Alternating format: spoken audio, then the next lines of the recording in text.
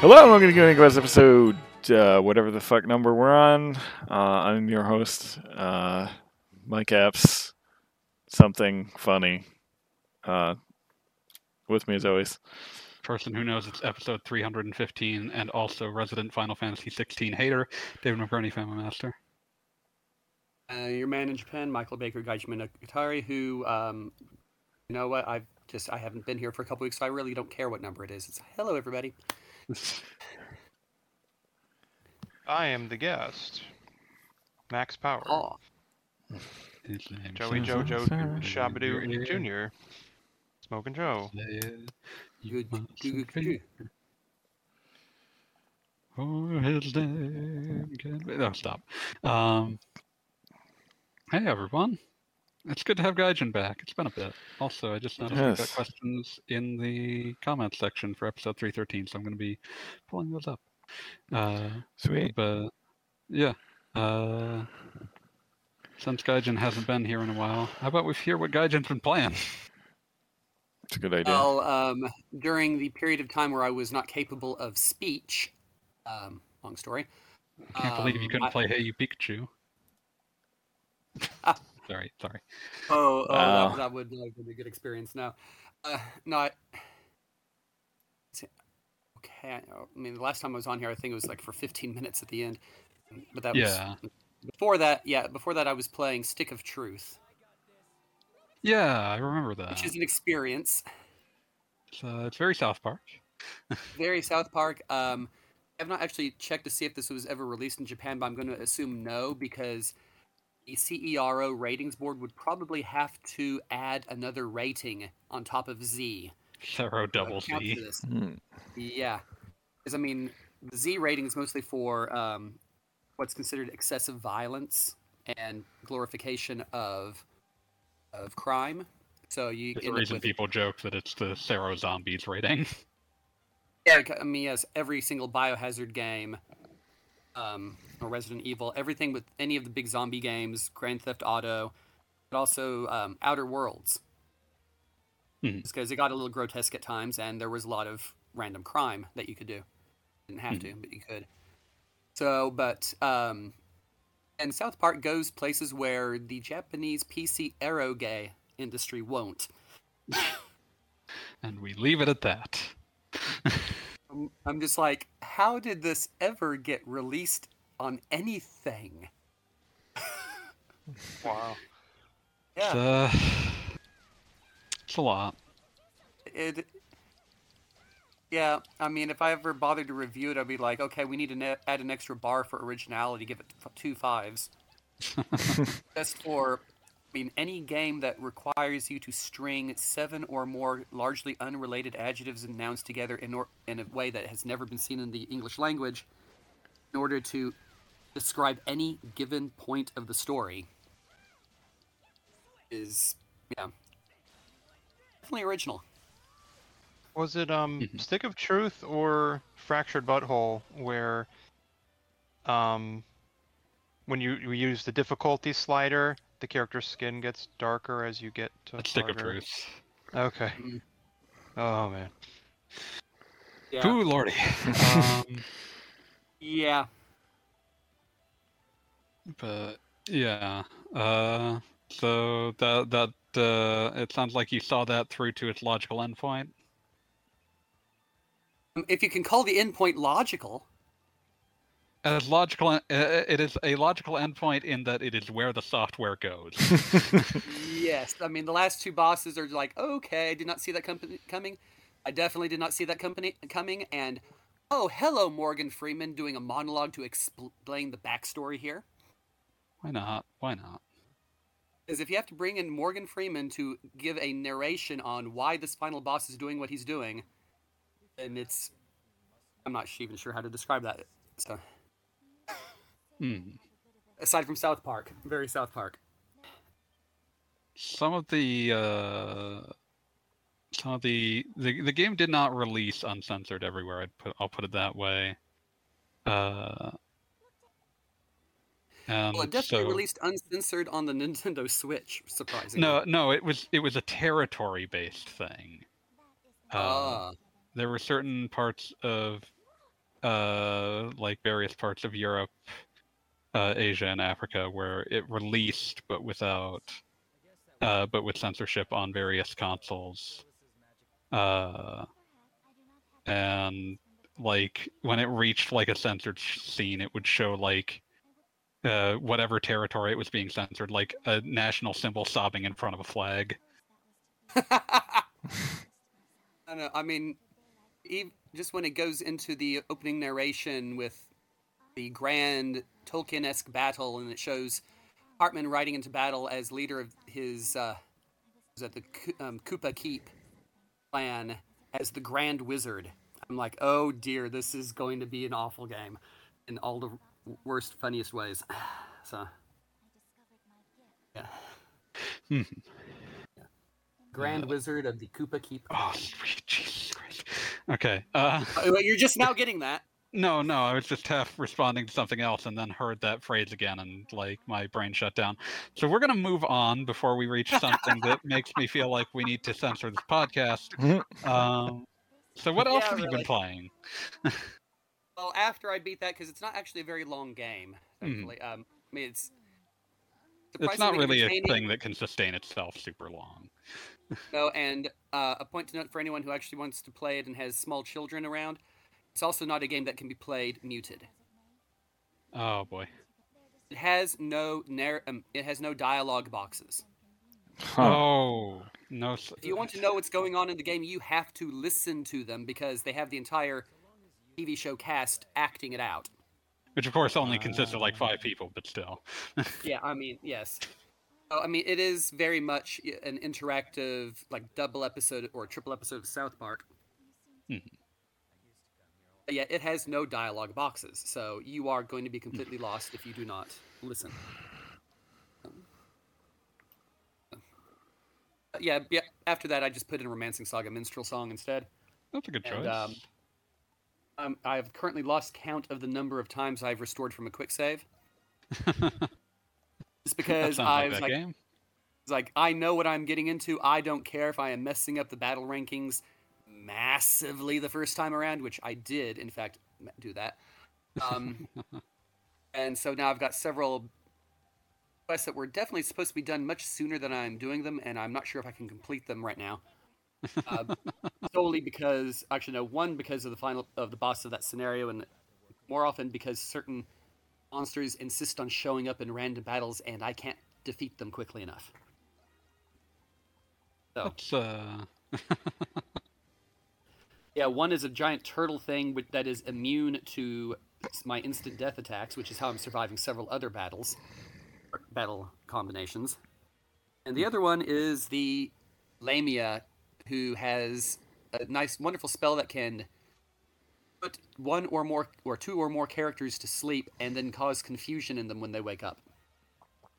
Oh boy. And if she's not doing that, then she's spamming a hit everybody attack that takes off about 60% of everyone's health in one stroke. And she never shows up alone. So that's fun. That's joy in your life. That's, I mean, being able to get yourself into trouble like that is part of the fun of Romancing Saga, so... Yeah. So, like I described on Twitter, it's like, okay, right now I am at the point where the battle ranking has taken a, what's right here, exponential curve to the difficulty level. Precipitous climb.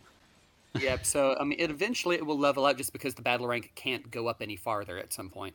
Battle rank can't go up any farther, and the more out of step your stats are with the battle rank, the better you get out of fights, so... Yep.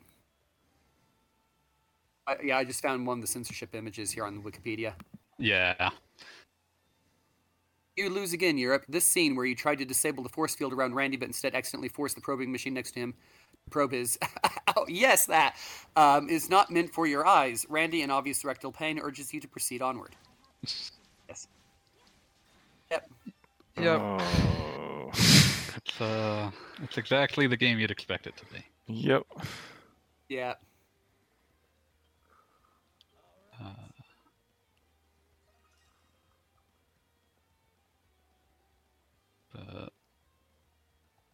Yeah, so sounds like Romancing Saga. Who are you playing as in this run? I just started as Aisha this time. Good choice. She's one of the ones I don't actually remember finishing with, and on the PlayStation. So might as well. And of the others, I mean, I definitely remember finishing with Barbara, Jamil, Albert, Claudia, maybe Hawk. I don't think Aisha, not Sif, and definitely not Gray. And I am not starting a Gray game first in a series of this game. I remember that much. Is like, you really want to have the mercantile clout up as high as you can before you start him. So.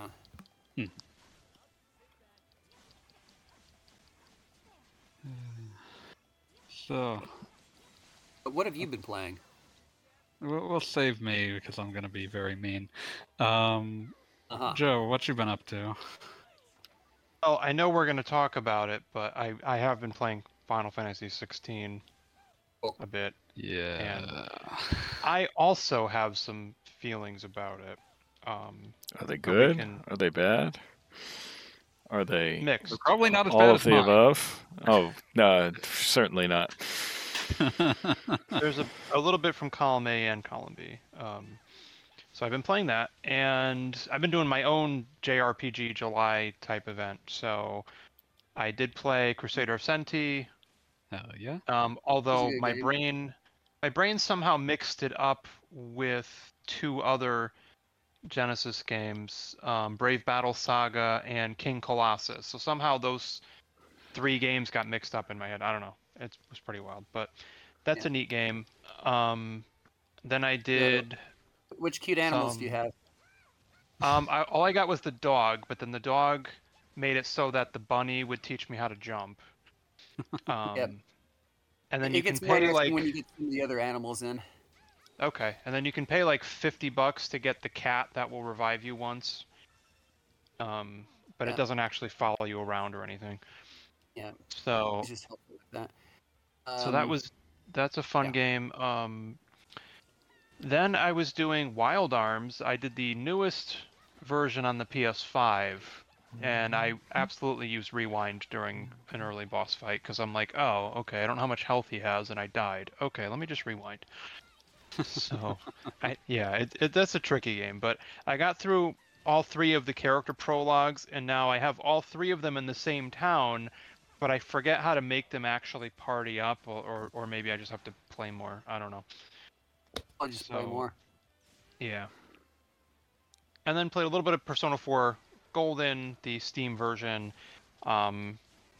Just got up to the point where Kanji got kidnapped, and then you see him on the Midnight Channel, or his shadow, rather, in the bathhouse, and then you gotta go into the dungeon. So, It was actually... I did that. Oh, good. Yep.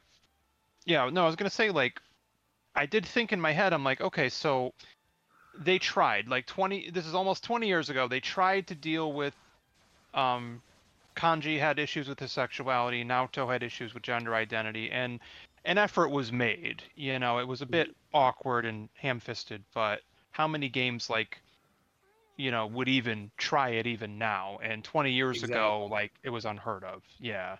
So, I think it's fine. So... when image and how you feel others think about you is the main theme of the game, those are very good topics to mention. Yeah. So, I just wanted to pop in to say that Crusader of Senti was actually part of a weird project Sega had at the time. Specifically, the Mega Drive had kind of fuck all for RPGs at the time.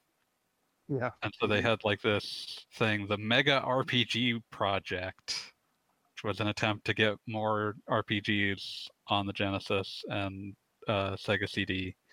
And Crusader of Senti is one of only like two things from that actually found its way to the US. I don't think Surging Aura came here. And ports of the first two Legend of Heroes games also did not get here. So the parts of that got here were Crusader of Senti in Japan, Shinso Seki Ragnasenti, and Beyond Oasis, Story of Thor. And I was going to say, I mentioned back in my old emulation days, there were, I think, 3 Genesis games I actually managed to get working properly on my old computer that was rickety and falling apart. Mhm. Senti was one of them, Beyond Oasis was the second one, and Landstalker was the third. Yes. Landstalker is quite good as well. Yeah. Love Landstalker. Landstalker's developers would variously splinter off and produce things with, like the unfortunately titled Lady Stalker. Worst name, worst possible name. Yep. Especially since the Stalker was actually Lady. That was her name. Yeah. I don't think they realized how that sounded. Yeah. Then, Landstalker. Or they made- Alundra. yeah, they did Alundra, Lady Split, and some of them did Alundra, which is just if you've never played it, that's a wonderful, deeply depressing game. And also Dark Savior, which is not a great game, but an extremely weird one. It is fun to talk about, not so much to play. It's absolutely a game that if you can find a playthrough to watch that goes through all the endings, that's probably the ideal way to experience it. Mm-hmm. It don't play good, but it's weird as shit. Also in the Mega RPG project, and the one aspect of that on the Sega CD that we got, Shining Force CD, a port of 2 Game Gear games. I don't know why that was their big push for Shining Force on the Sega CD. That feels like that should have been where that street lived, but Yeah. Crusader There's a part Senti. in Okay. Crusader Senti, there's a part where I'm exploring a beach, and all of a sudden there's Sonic hanging out in a beach chair. Just chilling. I remember that. Yeah, and then he's like, Yeah. it's something like, "Don't mess with this guy, or he'll beat you up," or something like that. Yeah. Yeah, I love Crusader Senti. and Oh, it's I remember that boss that's coming up. Yeah. That was a fun one. Yeah. Have fun with that. I You know how to love find him, Crusader. right?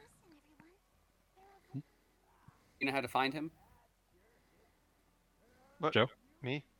Oh, Yeah, on find the what? beach. Well, I fought the big bad wolf. That was it. Okay, well, there's a boss that you find on the beach, but you have to locate the right spot to jump first. Oh, no, I did not find that. Okay. But, if you're searching the beach, just keep walking over the beach and look where your footsteps are until you find a spot that has no footsteps. Oh, that's cute. Oh, Mm. And then neat. stand on that tile and jump, and that should activate. Okay. And I'm I amazed will I do remember this after 20 years. 22 years. It is a clever move, to be fair. Yeah. No, And I it's, thought you were talking to Wheels, so I'm trying to open up the stream. And Mhm. I'm like, Oh no, I don't watch them. I don't have like enough problems with this laptop as it is. I am not going to risk crashing the graphics drivers again. Watching yeah. this while watching stream. Let's see. So is that all I love played this Crusader week? Senti. Yeah, I think that's all I played this week and last week, I think, because I'm trying to think, because Final Fantasy was Friday, I streamed that, and then Crusader Senti was Saturday, which means Wild Arms was Tuesday, and Persona 4 was yesterday. Okay, so those are the 4 games I've done so far for my JRPG event. So, and then I was playing Final Fantasy XVI some more today, and I got to a point in the story where I'm like, what? There's a lot of things that could be. Yeah, no, you're right, and it's like, I don't understand, I don't fully grasp the story right now, and I'm just hoping it goes somewhere and turns into something, but so far it's like, okay, yeah, I can empathize with Clive a little bit, but I don't know where this is going, and I don't know. It's weird. Yeah. And Wheels, what you been playing? First of all, Farminer says in the Twitch chat, did anyone get Front Mission on Steam? I got the Switch version. Seems fine. Yeah, I'm very so I tempted imagine to try to Steam's pick up version's fine. Yeah, I'm very tempted to try to pick up the Switch physical release before it disappears into the ether. Yeah, he's fine. But Gaijin picked up a 3DS LL for me from Japan. Oh no. That arrived in the past week. So, got that all hacked up and played some Saga 2 DS translated on there, which is Ooh, nice. excellent as Nice. always. Yep. You really need to. Took a few false starts getting everything set up, but it sounds like it worked out. Yeah. And through this Did the process, kids like the little candy package? yes, they did. My son and I had the candy actually. It was good. Were there cards in that? Because I think there was. Yes. Candy and cards. Yes. Nothing good, I'm but curious what was in there. Nothing good. let's see. I got some kind of bird EX. It isn't very good, and then bird. something that looks like a stone mushroom that is terrible. An attack that deals 20 damage with 1 fighting energy. That's not good. Yeah. Insufficient economy. Yeah, I was surprised I was able to get anything with cards in it, to be honest, just because the secondhand pricing has been going insane, and jeez, they get sold out faster than you can find them. Yeah. Not surprised. But while getting this 3DS set up, I discovered that if you already have a hacked 3DS, there's actually a much simpler way to hack another 3DS using the hacked 3DS. I would imagine you It's send like a it like some sort of Trojan message. You have to load up a patch for Mario Kart 7, and then you start it up and create a multiplayer room for download play, and then on the non-hacked 3DS, you then of course, because it doesn't really. Yeah, you do download play, and then boom. But anyway, yes. So I played a little bit of that. I set up Monster Hunter XX with the translation patch, which annoyingly they changed the title screen to say Monster Hunter Generations Ultimate. I don't like that. I guess we only got the translated version of that on Switch? Yes. Okay, that's why that would happen. Just leave it. Leave it. Give me the X. It's a much better name. I hate the fucking translated name. It sucks. I don't know. XX isn't a great name either. I don't care. It looks cool. It's a cool logo. But anyway. Like a big nerd. Anyway, I can now play that as God intended, because that game does not really look great upscaled on Switch. It's definitely a 3DS. Yes, because it is definitely a 3DS game. So that's cool. I've been playing Final Fantasy XVI, which I've been having a lot of fun with. But my main gripe, the only gripe I really have, because I've been having fun otherwise, is some of the side quests, which are like, yes, I can see this was made by people who designed Final Fantasy XIV. The side quests are to-a-man trash. But if you're going to give me side quests in an action-focused Final Fantasy, I should get to stab something in every single one of those side quests. Why are you making me go here, talk to this person, then talk to this person, side quest over? Or go here, pick up this garbage off the ground, and return, side quest over. This fucking there are sucks. Literal side quests where this is one of the better side quests early on, where it's like, go kill some bugs and then pick up dirt. Oh, I did that one. At least you get to fight something. Yes. But, yes. I got a funny one. The innkeeper lady is like, go find my husband. He hasn't come back yet. And the dude is surrounded by giant scorpions. So you kill the scorpions, you save his life, and he's like, oh, I'm gonna go back to my wife. And then you're like, Jill is like, no, actually, your wife said to just go ahead and go finish building that bridge. Don't go home. So I kind of felt bad for the guy. Yeah, I think that's he the main almost dies, quest. and he almost It is, but it's like he almost dies, and then he's like, "I'm gonna go back home." It's like, no, you're not. You're gonna go build a bridge. Keep working. It doesn't matter that you almost died. Yeah. To be fair, it doesn't matter that he almost But died. bottle up all that trauma. Just go build the bridge. The game doesn't honestly care about the emotional interiority of anyone other than Clive, so... Yeah. Well, that's what's disappointing. You only play as Clive. He only has a sword. And I'm not saying I don't like the game. I'm just saying, like, I'm a little frustrated with the crafting system, because it's like, The I make crafting this system might as well awesome- not exist. Right. I make this awesome, like, purple rare sword. I'm like, oh, this is cool. And then 10 minutes later, I can buy something that's better. Yeah, And I'm like, okay. I can crystallize that complaint into something, and that is that this game's combat feels worse than Final Fantasy VII Remake, which is all fresh in every Final Fantasy, or most Final Fantasy VII fans' minds. Like, that system should be carried on into other Final Fantasy games. Instead, we're back to, I can only control one character.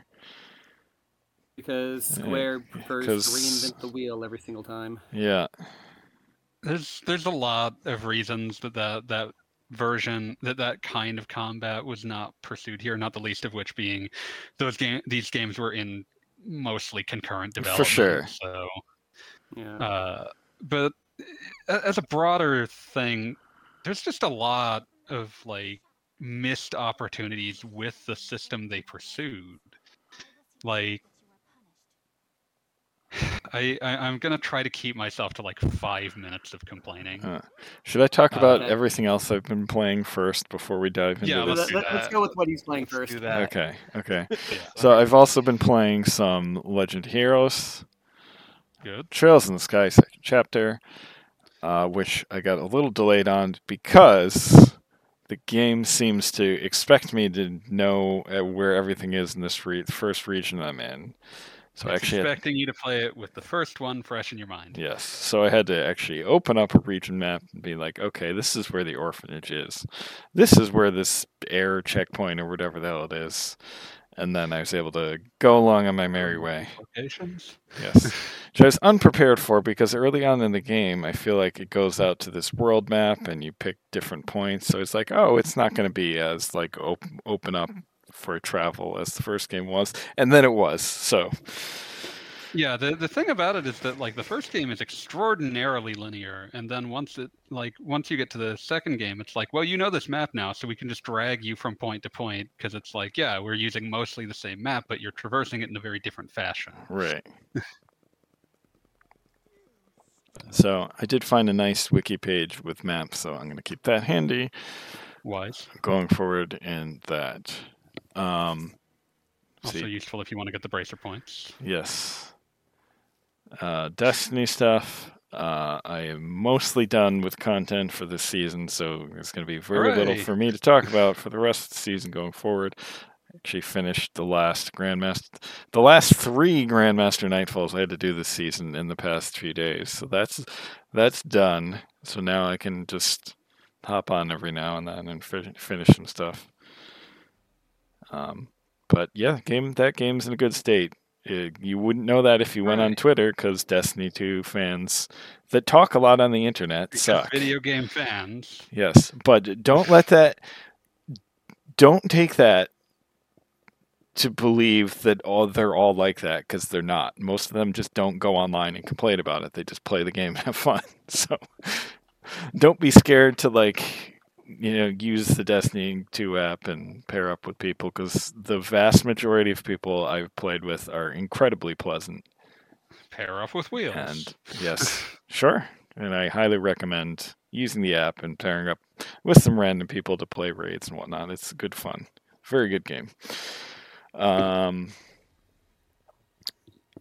other than that, and Tears of the Kingdom, it's been lots of Final Fantasy XVI, because I'm enjoying just a Braden dead slashy good time there. Emphasis on the brain dead part. Okay, I'm gonna go get a snack, and I'm going to unleash you. So go ahead.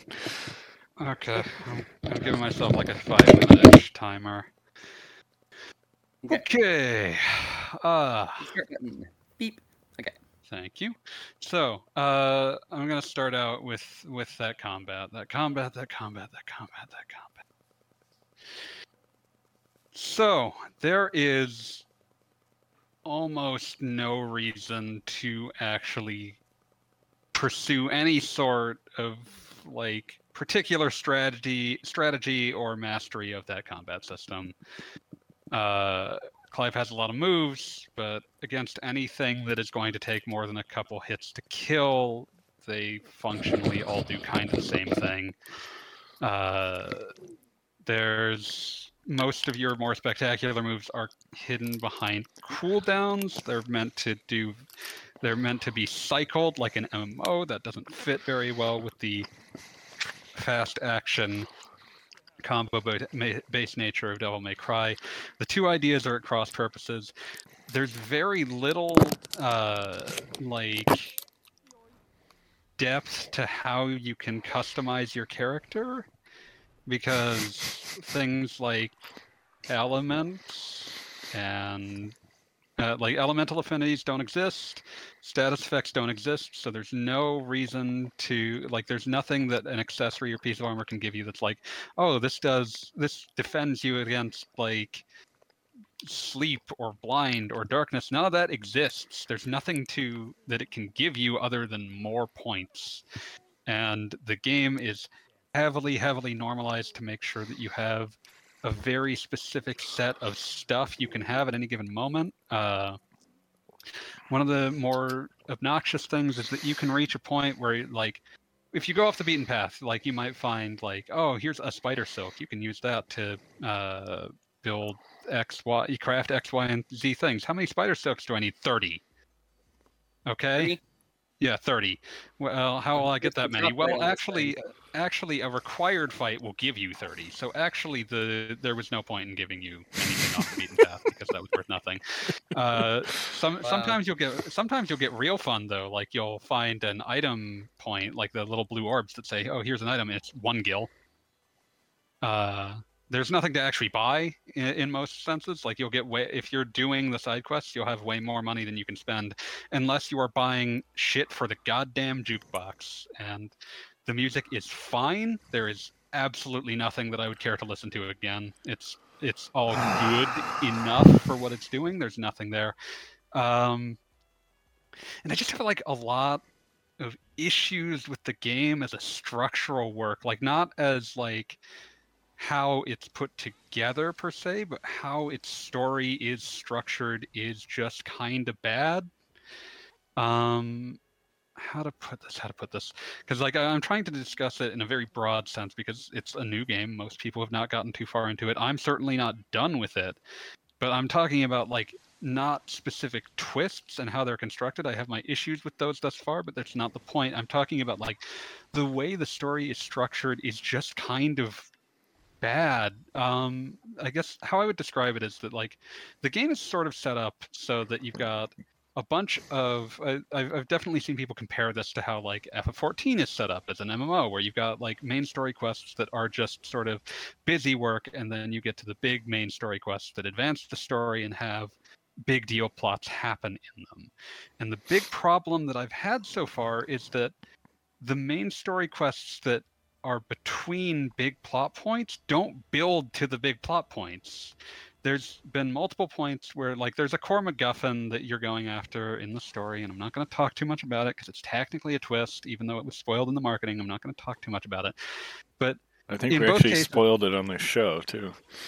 We did, but whatever. Or maybe it may have been shenanigans. I don't remember. Yeah, I think that was shenanigans. The point is, like, it's a new game, and I'm trying to tread lightly. But, you know, you've got the big MacGuffins that you're going after, and, like, these are big deals. Going after these is a big deal. They're very important within the lore. Like, people know what they are. They care deeply about them. Theoretically, they're very important to keep people from interacting with them. And thus far, I've done the story missions that revolve around 2 of them, and theoretically, the way you bridge the gap between the small and big parts of the story, the little things that are just they're kind of busy work, is that you make it so that the busy work is building towards you getting to these things, finding ways to get to them. And it doesn't feel like that's happening here. You just sort of do stuff until characters are like, oh, it turns out right now, right exactly at this moment, no one is paying attention and we can go after this MacGuffin. And then you do. And that's it. Like, it's just done. Like, it happened. And now you move on to the next one. And it's just like, and then, like, the game will do these things where it, like, moves the plot forward rapidly to I guess facilitate, like, I don't know, some of the like shenanigans about the timeline of when the game is taking place. They don't feel like they add much to the game. In fact, they muddy it. But like that's very small potatoes compared to the fact that like just the small stakes part of this game and the big stakes part of this game do not feel connected in any sense, and that hurts both of them because it makes the small stakes parts feel worthless, and it makes the big stakes parts, which are supposed to be like these emotional climaxes, feel like they don't land because nothing happened, nothing built up to this. Like there's a big deal, like there's all sorts of stuff that's supposed to be like, oh, this big thing happened and you should feel like an emotional catharsis, and there's no emotion here because you didn't build up to it, it just happened. I have been very much not enjoying the story, and like it does not help that it is so one of the wild things about this, I'm giving myself a little overtime to just sort of go into this structurally. You're 2 minutes over. Yep. Yeah. I know. Also, Fireminer has a related question in the Twitch chat. Yeah, you should back to touch the on. question of how much RPG should be in an action game until the stats become too much. No, because the problem with this isn't that it's the problem here is fundamentally that there might as well be no RPG in there, and you would have very little difference to how the game is played. Points don't matter. Yeah, the points really do not matter. Yeah, just to hit like the other things, I have been, I will say, fully ignoring like the codex, the active time lore. I think that when I was trying to keep track of the active time lore in the demo, I found that it just immediately ruined the pace of any given scene because I was suddenly having to pop in and read a goddamn codex entry, and it didn't really add anything. And that's kind of the other thing that I've been running into as I've been playing. It's just that all of this lore that it's trying to sort of draw your eye with adds up to basically nothing. There's not actually, like, this is a really simple story for the most part. Like, there's not actually a lot happening yet. It's kind of empty lore. Yeah, like there's like I got to a point where the game was like, we're going to tell you about the Iron Kingdom and the Crystal Orthodoxy, and then I sit through like this like 3-minute lecture where they're showing like a map and like these little game pieces knocking each other over to like sort of imply like complex war games, and I can sum up what that was actually explaining in 3 sentences. Your family and them have hated each other for 100 years. The Iron Kingdom is very insular, and their religion is the Crystal Orthodoxy, which is also very insular. There, that's done. That's it. That's all those 3 minutes explained. But it's trying to gussy up this idea that like, oh, there's a lot going on here, and there just isn't. It's just posturing. It's the aesthetic of lore without any like fundamentally like any complexity behind it. It's just there to look like there's a lot there. It's a lore-shaped space. Pretty much. It's like the Chat GPT to write the lore. Yeah, like it's just there's some stuff here, and like there's just very little. Like it feels like there's very little behind the curtain, and maybe there's more. There might be more, but the main story does not explicate it in any fashion. If they hit it and if you have 3 minutes to have it sit there and explain to me your lore, you are like sitting me down and telling like you've decided that that's part of the main story. You better make use of that time, because I'm certainly, if that's all you gave me in 3 minutes, I'm not sitting there and reading your codex to figure out what else might be there. It's like it's an insultingly bad use of time. Fireminer asks, so does Final Fantasy XVI's plot makes Final Fantasy XV's look any better? And I would say 15's plot is fine. Like, it may not tell it perfectly, but I think it's fine.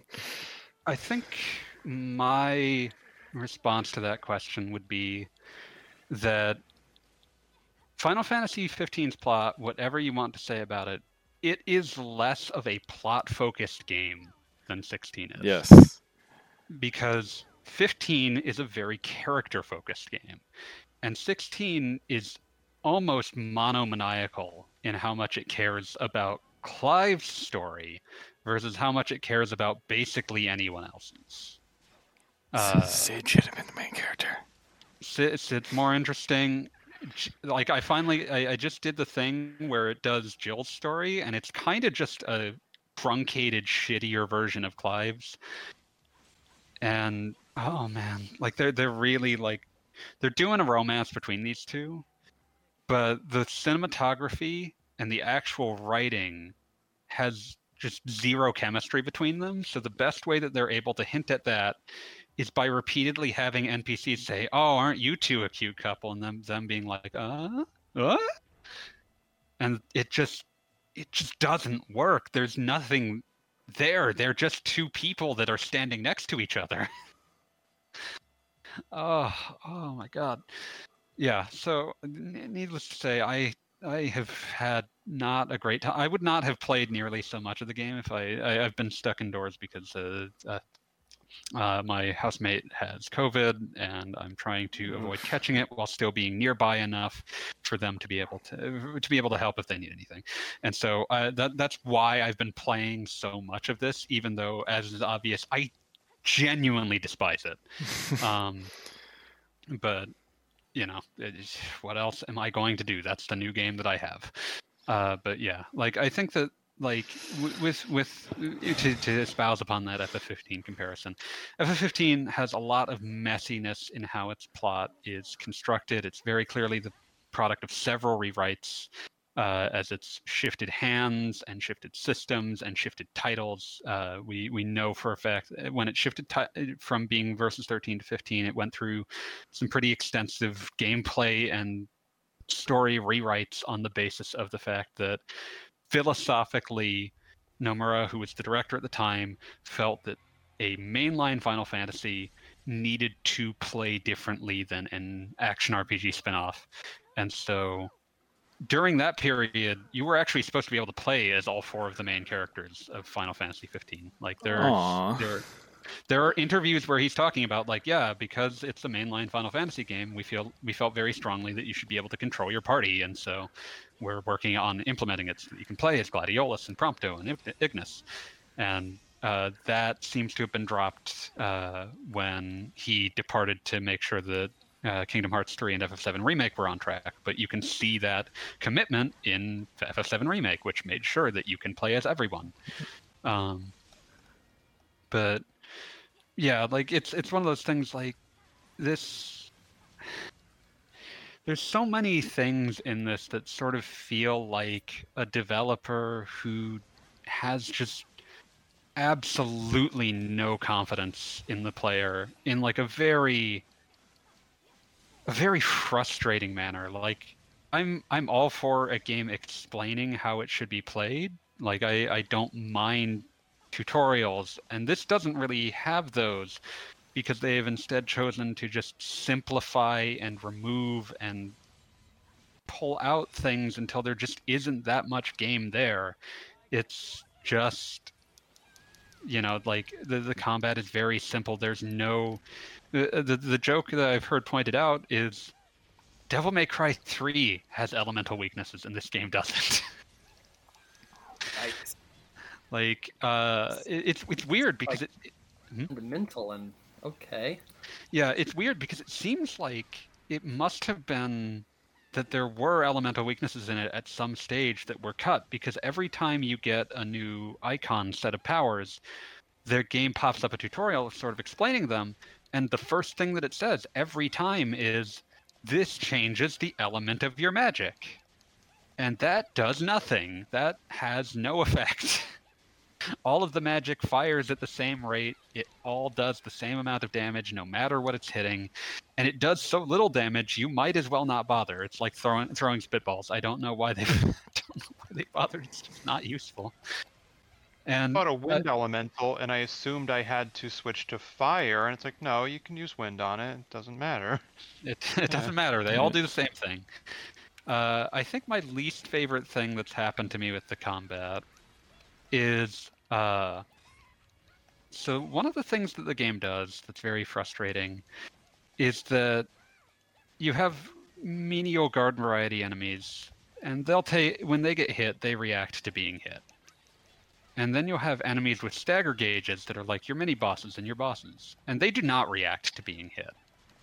They will getting hit does nothing to their attack pattern.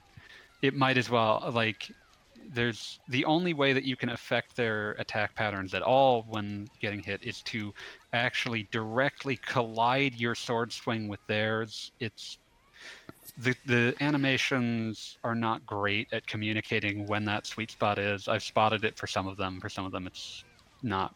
For most of them, it's not really worth it, because the answer to basically every enemy in combat is smash the R1 button to hit those precision dodges. The windows for them is quite generous, and then counter. So the thing that's very frustrating is that you end up in these situations where you need to wait until they do their one attack that will cause them to freeze in place for like 3 seconds, and then you use something like Gouge or one of your other abilities that uses that does a ton of stagger damage until the stagger meter goes up. When the stagger meter debuted in FF13, it was very much built around this idea of like you need to continually be racking in damage and like racking up stagger in order for it to work. The stagger meter is completely flat in this game. It doesn't go back down or go back up in this case. If you aren't wailing on them, it just stops going down. It's a very strange choice. I don't understand why they like it. It just doesn't feel like it adds anything to have this mechanic.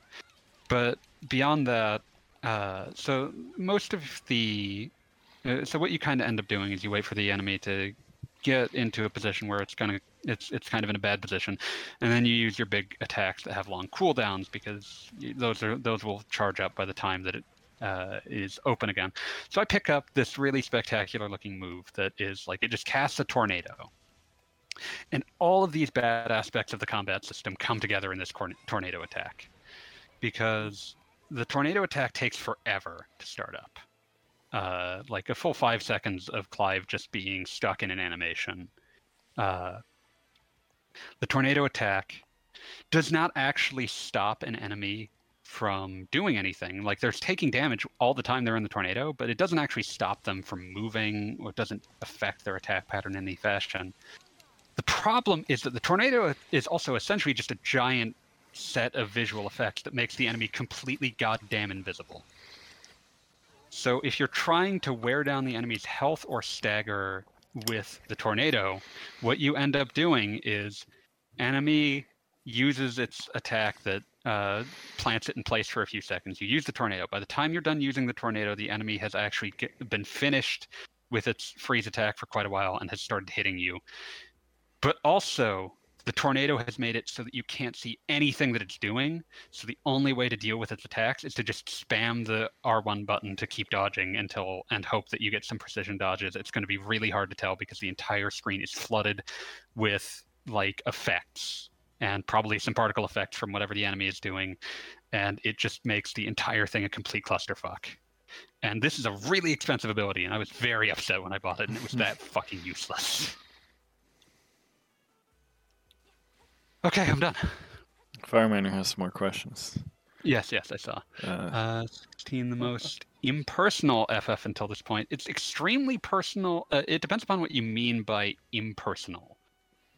I do feel like it is the one most consciously and specifically made to target an audience of non-FF fans in the entire franchise.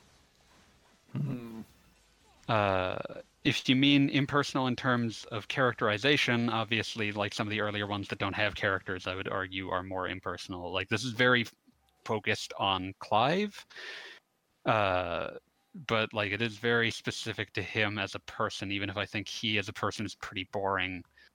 But I do think that it is based on what the game is and things said by its development team during the lead up to its release. It definitely feels like a game they made because they thought that's what the audience wanted rather than it being what they wanted. And every game, Ooh, that's not a good place to start from.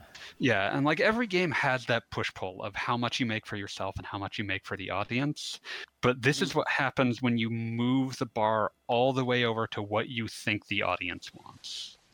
And the only parts of this that feel like it's what they wanted are like the big icon fights that are like the crescendos at the end of chapters, because it's like, this is what happens when someone is like, I really fucking like Godzilla and Ultraman. But the other thing I would say is that it does have the single silliest line in human history, but it's not silly by virtue of what it is. It's silly by virtue of who says it. Or I should say its credited speaker, which is to say that there is a point in this game where Ifrit is credited as saying, "Aw, fuck." And it is Why? How? dumbest And thing why? I've ever seen in my life. The thing that I saw that I said the first time I saw that was that Final Fantasy wears an M rating like an oversized coat. It's done it like 3 times. In this and Type 0, like this is maybe one rewrite from being pretty easy to make a teen-rated game, and honestly probably being better in a lot of places for it. But the other thing that I would say about it is that, Type 0 has all sorts of its own issues with trying to be Final Fantasy for grown-ups. And the only one that feels kind of comfortable in its own skin is Stranger Paradise, and that's because that game is absolutely made by space people and completely only the animal that they wanted to make, which is why it is a final. From everything I've heard, Strangers of Paradise just kind of embraces the fact that it knows that it makes no sense at times, and it just has fun with that. I mean, it's a Final Fantasy game that starts by blasting "My Way" by Frank Sinatra. They knew what they'd done. That game fucking rules. Just let me know when it's on something I can actually play. Sure. Yeah. But yeah, so that's where I am with this. Is the dodging better or worse than Tales of Arise? Better. It's probably better. It just kind of feels worse because the combat is less abstracted than Tales. But it's in terms of like actual responsiveness, it's better than Tales of Arise. But in terms of like how much fun I have making combos, it's worse. What I mean by impersonal means the impact of our journey to the characters, like how personally nihilistic and cynical is FF16. It's honestly, the thing that's wild about it, for all that, is that it is mostly pretty bog standard in terms of like, it wants to have that like the appearance of that like Game of Thrones darkness, but it's all kind of skin deep, and most of the underlying tropes are just very bog standard heroic fantasy rather than dark fantasy. Yeah. You want dark fantasy, see the end of Final Fantasy XV. That's some dark fantasy. And that, I feel like that game earns the emotional impact of its ending too, and I doubt anything in this game will earn that sort of. And I feel like the pieces are there. They're just like, the way I described it to someone was that it feels like someone on the development team was seeing the complaint that people find Final Fantasy stories confusing, and they misdiagnosed what that meant.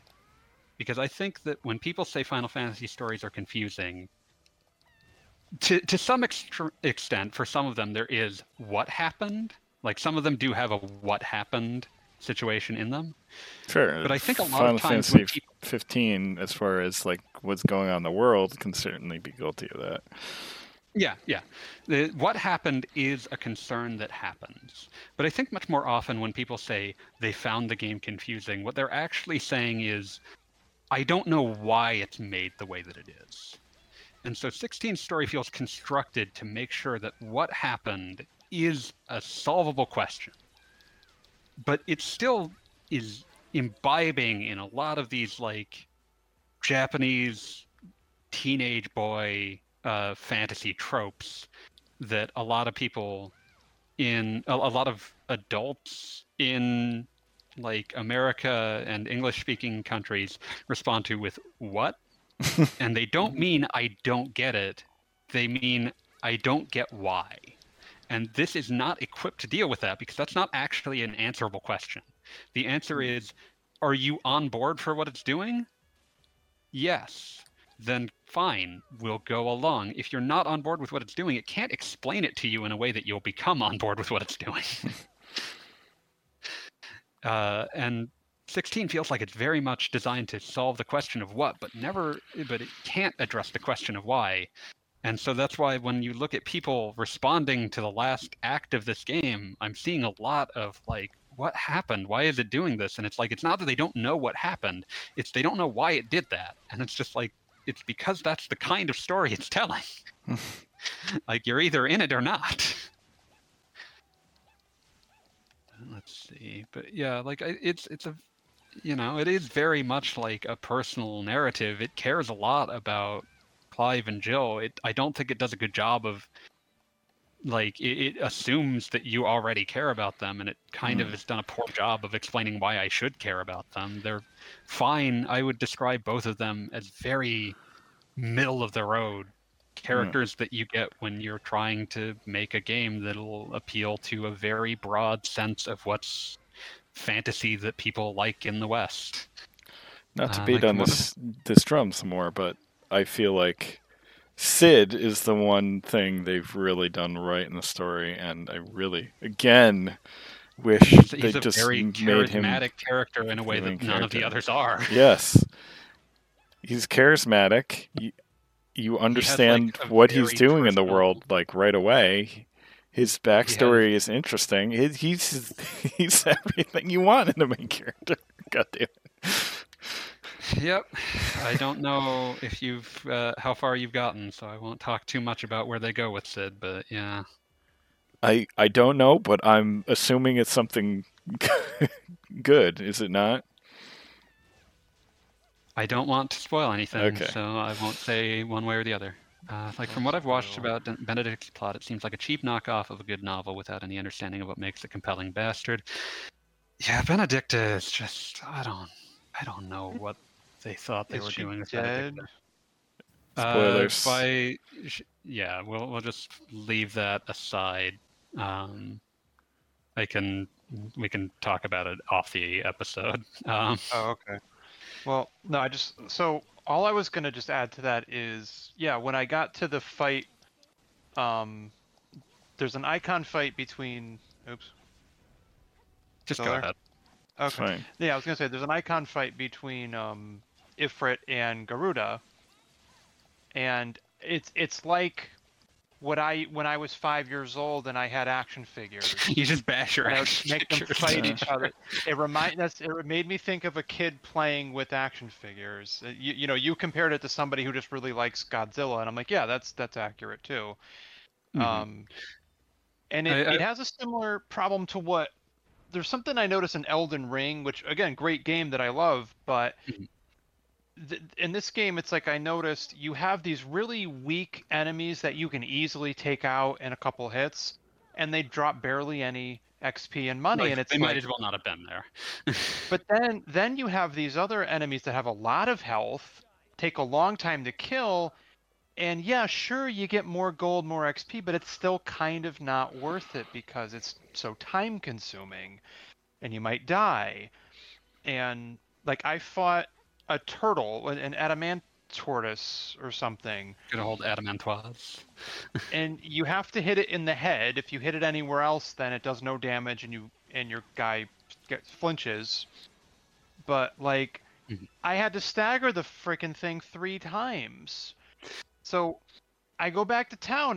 This is what I'm saying. I finish that icon fight. I go back to town. I buy and upgrade stuff only to find out that, oh wait, the thing I just bought and upgraded is not as good as the other thing I can make. Oh, okay. But I have like the best gear available, and I'm thinking, oh cool, I'm really going to be kicking ass now. No, everything still takes the same amount of time to kill. I still have to, stagger these things 2 to 3 times. It's like, what the fuck?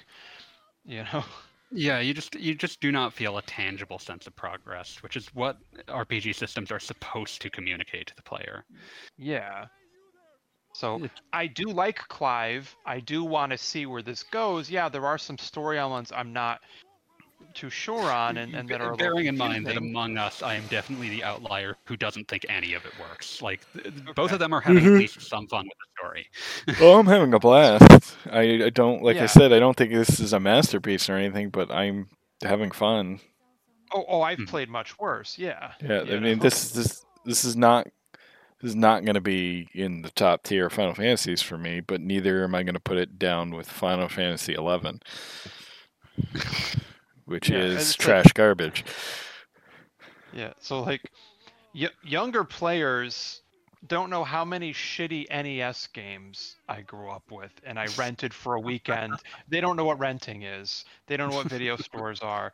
But I'm just saying, you'd come home from school on Friday and say, Mom, can I go to the video store? No. Mom, can I go to the video store? No. Mom, can I go to the video store? Fine. And she'd bring you to the local... Mom, can you rent me Final Fantasy 2? Here's Final Fantasy Mystic Quest. You know what? Final Fantasy Mystic Quest, more complex RPG than Final Fantasy 16. But it's true. Mystic Quest had its place. There were worse games available for rent. I like Mystic Quest. It was just not what I asked for. Yeah, like I mean, Gaijin just called out Lagoon. That was the grand prize. Oh, of fuck Lagoon. Fuck Lagoon. So Fuck. Super Nintendo port where the sword, where you're supposed to run into things, a la East, it's supposed to be an East clone. Except the sword was literally a toothpick. Yeah. I had weird memories of that game as a kid, and finally, like when I was older, I found like this beautiful like in-box copy with manual, and I was so excited and sat down to play, and it's like, wow, this game fucking blows. Yeah, you should really play the 68,000 version. Fuck my memory. Never made it through the first level because I could not figure out how to hurt anything.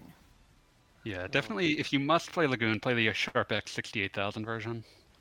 Bigger sword. Bigger sword, and also, proper bumping combat instead of this shit. Yeah. You can play at least a passable East clone. The story I was trying to tell. Sorry. Go ahead. No, I'm just gonna. No, it's so it's you get home from school on a Friday and you beg your parents to go to the video store, and this was before Blockbuster, so it was all these little mom and pop video stores. There were 2 in the town I grew up in, and so you'd go down there. Their way or the highway. and they charge you a couple bucks, like $3 or $4 to just rent a game $3 for like 3 days. Right. So that's the thing, but that was your weekend. Like you were, whatever game you picked, you were stuck with it for that weekend. You better learn to like it, motherfucker. The only time you got to play games, because all week long it was, well, you got to do your homework first. And, oh, well, we got to eat dinner first. Well, you got to take a bath. You can't play video games right now. It's a school night.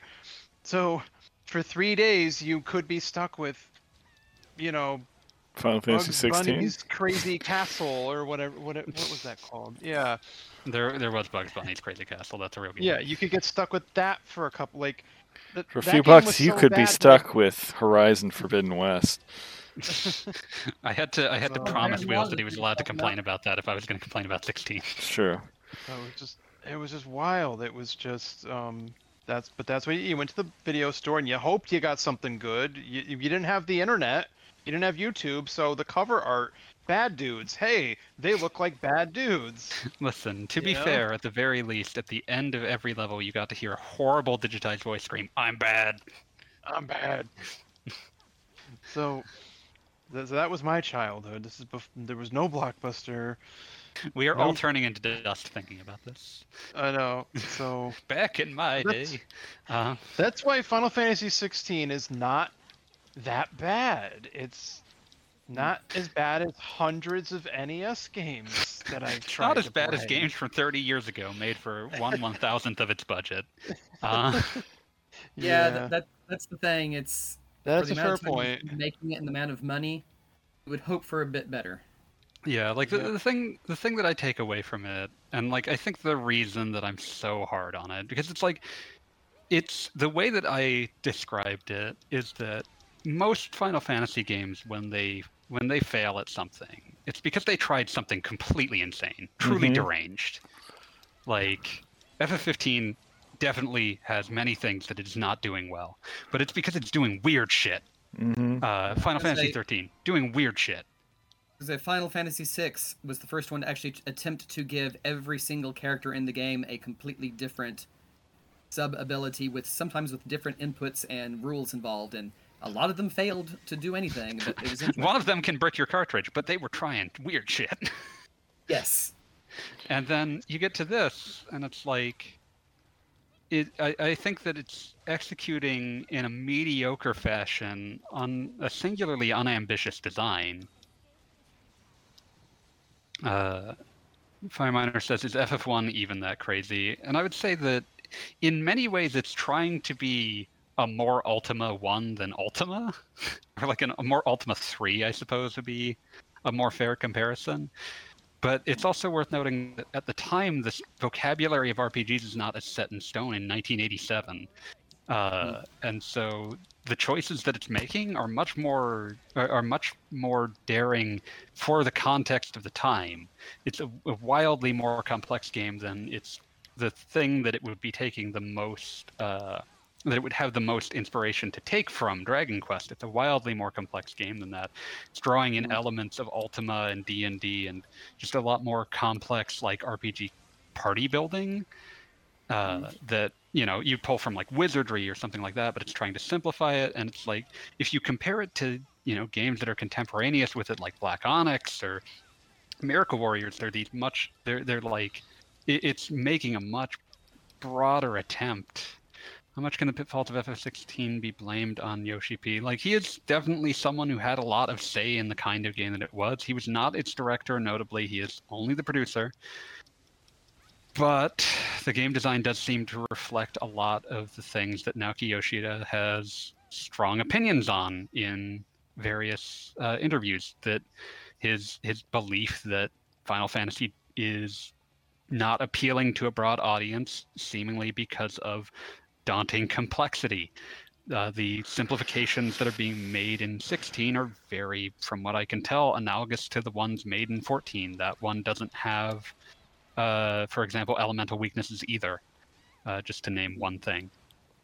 But, it's one of those things like, certainly a lot of people had to agree with him. Like with any project of this magnitude, I would not blame any one person. I do think that a lot of people kind of got in their own heads about what an audience will accept, and that this feels like older Final Fantasy games often would do really wild things expecting that the audience would follow them. And this is a Final Fantasy that feels like it's doing very safe things because it's scared that the audience won't follow it. Didn't the director of 16 also work on...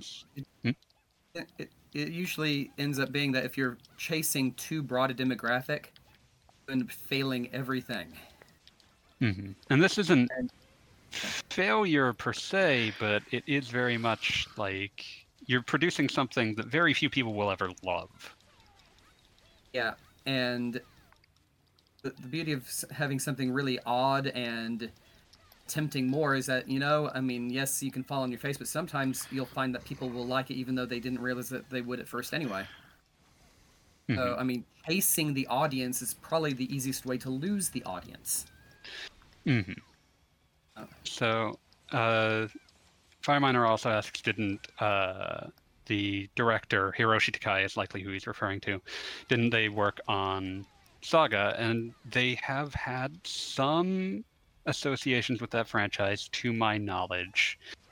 But they've done a ton of other things. Like they were involved early in the Romancing Saga games, but that's like, nearly 30 years ago.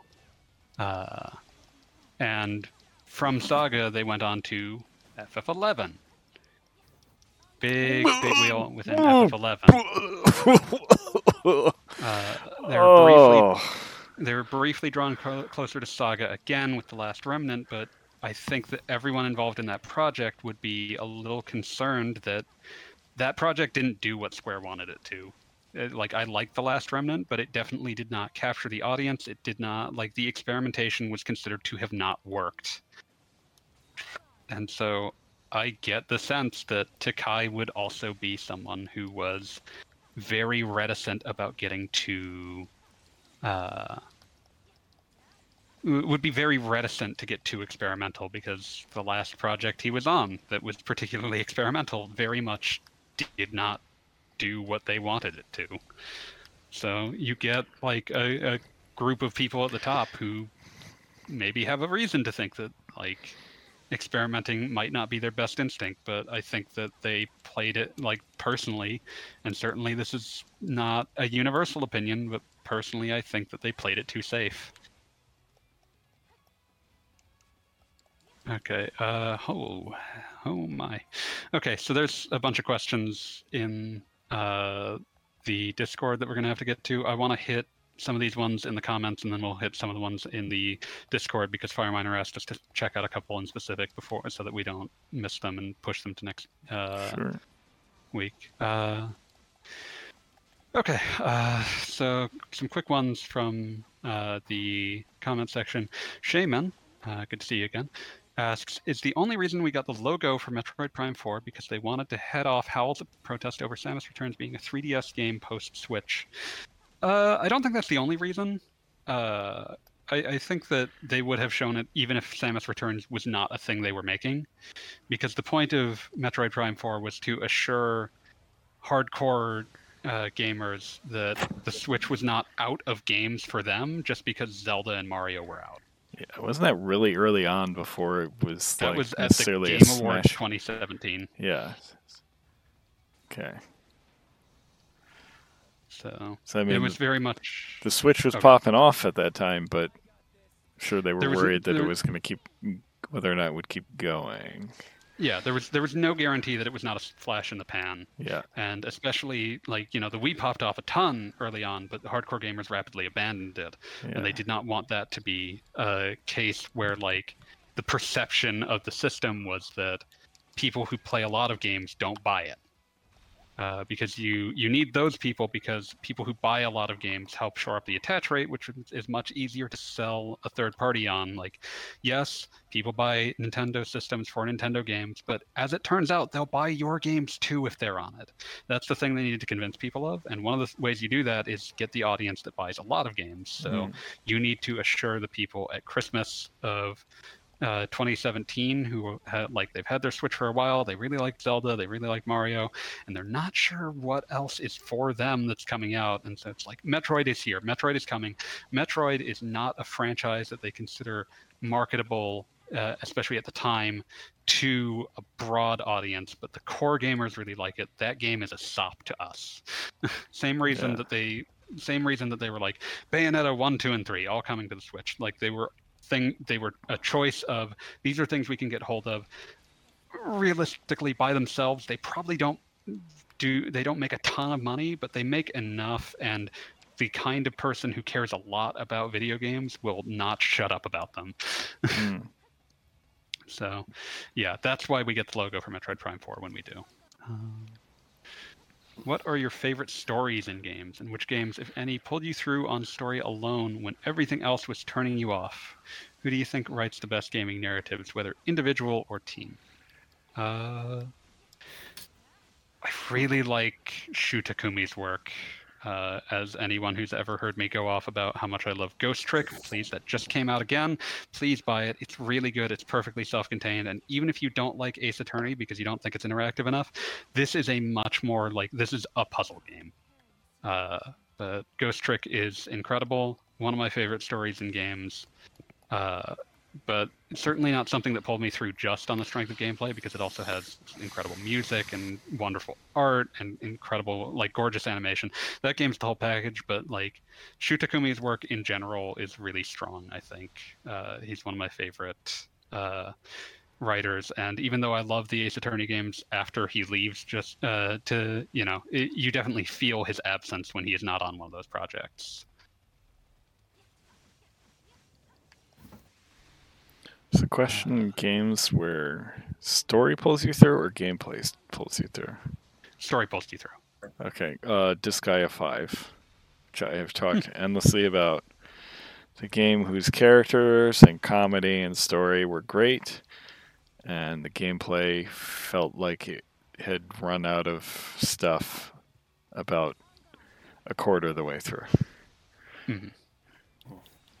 We're talking like an 80-hour game here. So. Yeah, it's a very long game. Yeah. Like, as this guy tends to be. No, actually. Yeah, I know. I mean, you can spend hundreds and hundreds of hours in those games, but story-wise, they're generally often like pretty breezy. 30 hours. Yeah. Tops. 30, 40 hours. Not so much that one. Yeah. The other thing I would bring up for this, for favorite, for like games that I'll play for like narrative, even if like other aspects of the game aren't working for me. My love of Goichi Suda's work is a matter of public record. There are definitely games where like I have found aspects of game design or like various things within it off-putting. But like his stuff is always interesting enough that even if there are other things about it that's like, I'm not really feeling this, I'm kind of bored of this, whatever, I want to see where things go. So Goichi Suda would be the other one that would come to mind.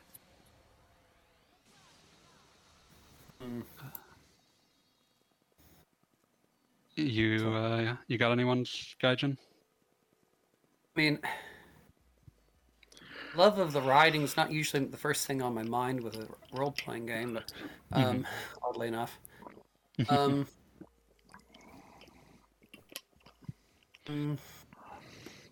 As far as scenario writing goes, I mean, I have enjoyed several of the most recent Atelier games.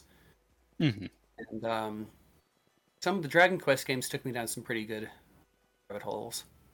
Not all of them. Not all of them.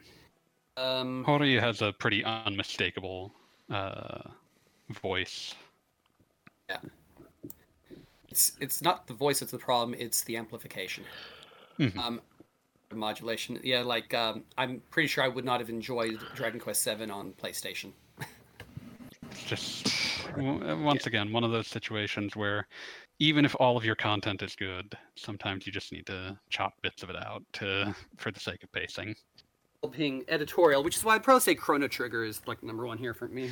Yeah, that's a perfect game. It is a very well edited game. Singing Mountain, infamously cut simply because it affected the pacing. Yep.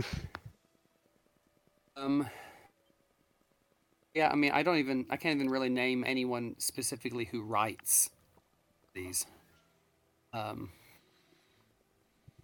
But I mean, it's generally more obvious when it's a licensed title where they have to use like plot beats from something else, like Stick of Truth. I had some of the most interesting writing I've ever seen, and very well done, and yeah, because it was very obviously a South Park episode. It's exactly what you would expect from it. Yep. No more, no less. And quite a bit more, yes. Joe, you got any, or? Where only the story got me to the end? So I'm thinking, I can't think of anything specific. And well, this is an RPG show, and I'm just trying to think of RPGs. It's okay to say specifically. things that aren't RPGs if that'll help. Yeah, I mean, well, so I mean, just the other day I was revisiting Gone Home, Mm. and the gist of the game is you're just exploring this very big house, and just inspecting objects and reading documents, and that's it. The whole game is just walk around and inspect things, but there's a good enough story there where the lore entries are meaningful. Like you uncover like, so the girl's dad actually got a book published, and then you find all these documents about how he tried to get a sequel published and nobody would take it. And then you find out that the parents are in marriage counseling because the mom was cheating on the dad with the coworker, and they live in the house because the mom's brother, the uncle, molested her as a girl and then gave her the house in his will, and it's so, you know what I mean? And you uncover that the little sister is now a lesbian, and it's the gameplay is all I'm doing is walking and looking at things.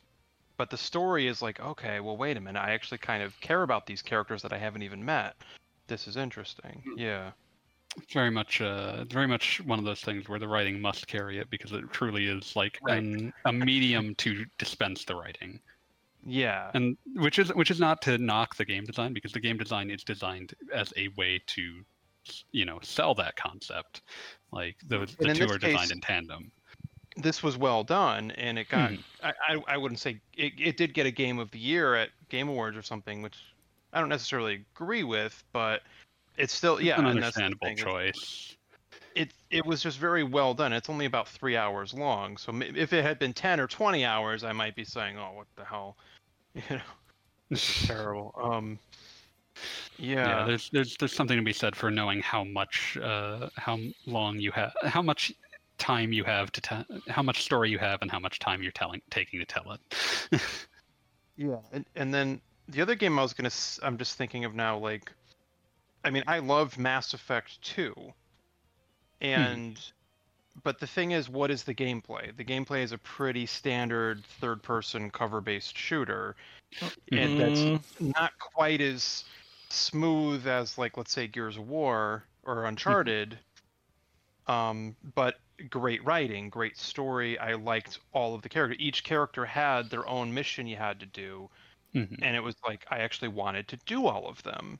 Like Garrett and Jack and I think Miranda. Everybody hates Miranda, but I thought she was cool. I think the gameplay in 2 is a lot better than you're giving it credit for.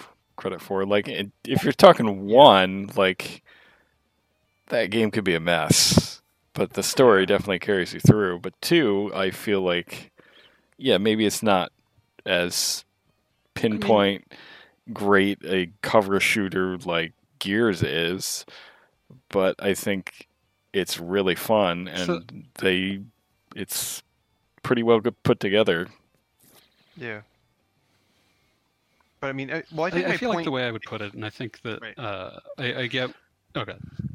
No, I was just gonna say that. Yeah, I mean, I like the gameplay. What I'm saying is that this was an instance that I could think of just off the top of my head. Where, I get you.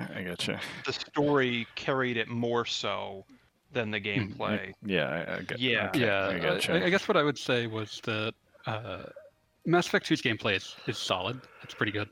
But I would say that it was also at a time when that kind of game was extremely, extremely common. And without the quality of its writing, you would not give it a second glance. Not because it was bad, but because there was so much that was better in the same style. That's fair. And so I think that's a fair cop as like one that like even though the gameplay isn't bad, it really is the story and writing that have to carry it. I'm trying to think. That does remind me of. Oh yeah, the story is the only thing that carried me through Dragon Age Inquisition. I would not have, and had in fact not finished on the basis of the gameplay I found extraordinarily tedious in many places. So the story is what carried me through that video game. I had the exact opposite feeling on that game. Like, I really like just exploring the areas and finding like collectibles and just fighting enemies, closing rifts. But I thought the story was bad. Like, we find out that what was the guy's name? Corypheus or something? Corypheus. Corypheus, like, I didn't find him to be a very compelling villain. He's not. But the No, story, and- the plot is not what I'm getting at when I say the story. I mean, like, interest in the characters kept me going, basically.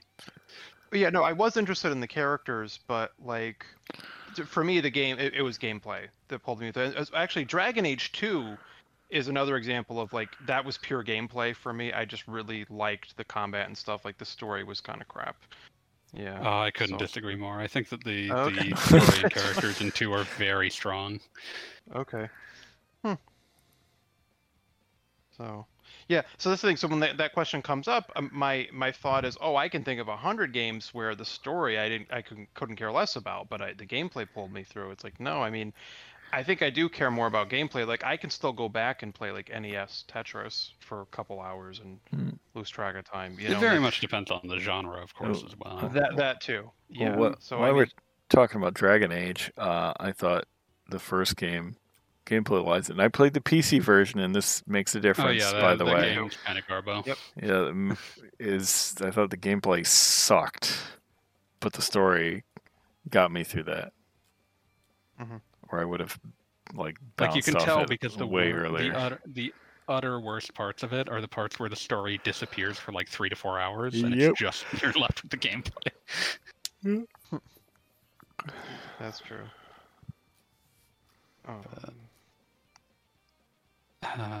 Okay, I wanted to.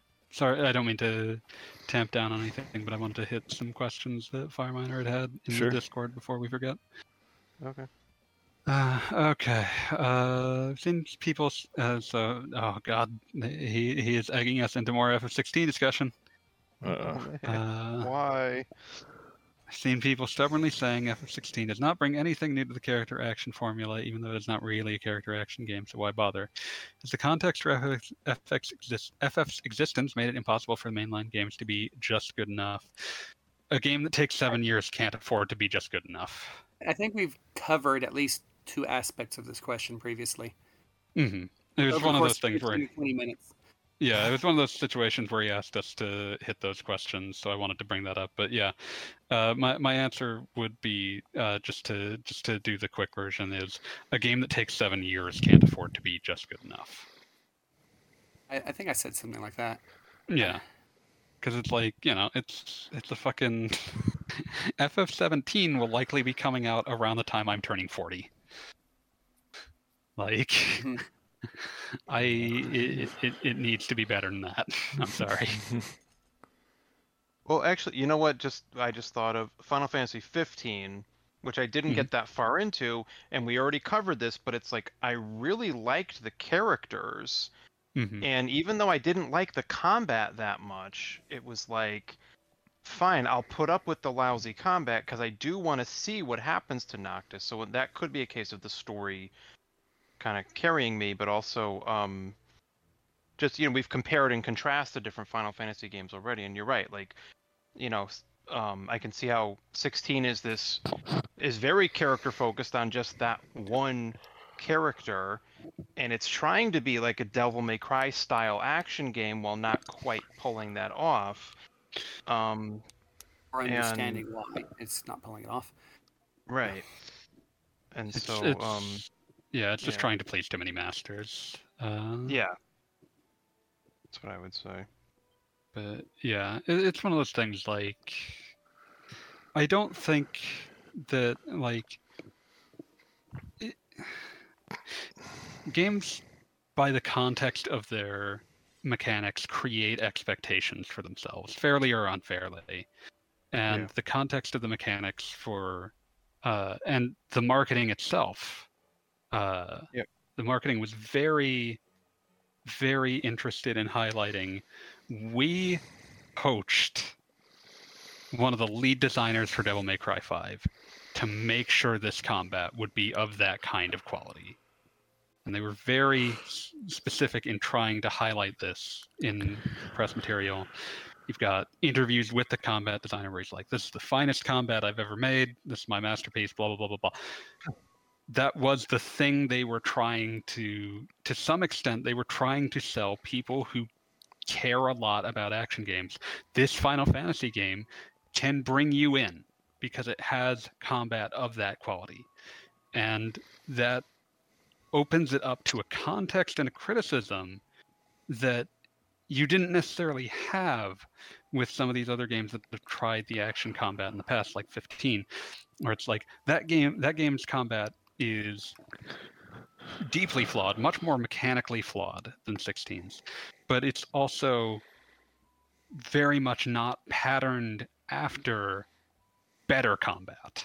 It's not patterned in such a way as to draw to mind combat that works better than what it is, because it's very different from the way that other action RPGs function. And you could argue that it doesn't function that well, and there's certainly an argument. I think it works fine, but the point is that it's certainly a fair argument to be made, but it doesn't draw those unflattering comparisons to mind when you're playing it. So it comes down to what it is. And when you draw those comparisons to mind by the mechanics and marketing and the language of both design and sales, you create those comparisons within the mind of the audience. And maybe it'll be easier in the future for people to divorce that, but you also run into the fact that, like, it's just... I've been saying this since the game was announced when I had my initial issues, but there's a reason this kind of action game ain't 50 hours long. There's not enough variety in the world to sustain that. And I went through a dungeon that repeated 2 bosses from like 10 hours prior, one after the other, 10 minutes apart. And it made it feel more exhausting because the way I fought them hadn't changed at all. And so that's kind of the issue you run into, is that, like, there isn't enough. Like, Devil May Cry games are 12 hours long. When you're 4 to 5 times that length, and your combat is simpler, you're really, and your RPG elements are so simple, you run into this issue of just there's not a lot of feeling of progression or variety in it all. Even when you try to add new things, it kind of fades into each other because there's only so many new things you can afford to add. It'd be cool if, to give it some more depth, they, like, inserted like the job system from Final Fantasy, and then maybe made the game take itself less seriously a bit too. And, included a bunch of references to classic Final Fantasy games. So for those not paying attention, he's just describing Final Fantasy. Yes. Stranger of Paradise. Yes. But yeah, it's just one of those things. Like it just you do have to be careful about when you design things just in the language of the game design, what comparisons you're causing the audience to make subconsciously. Like, this functions like X, and so people who play a lot of games are going to end up making those comparisons, rightly or wrongly, and you need to try to, you need to do something for that.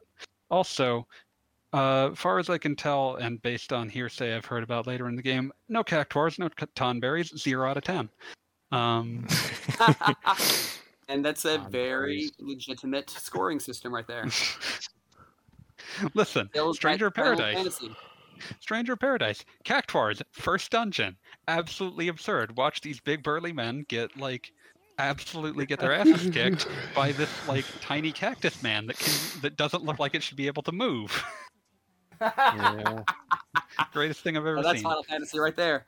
Yeah, but yeah, so that's kind of my thoughts on this. Is that, like, being just good enough doesn't work when there's this much money and this much marketing and this much trying to, like, really push the idea that, like, this is the creme de la creme of, like, what you can do when you have this very focused team making the best action RPG that they can think of, or really just action game with RPG elements, really, if we're being honest.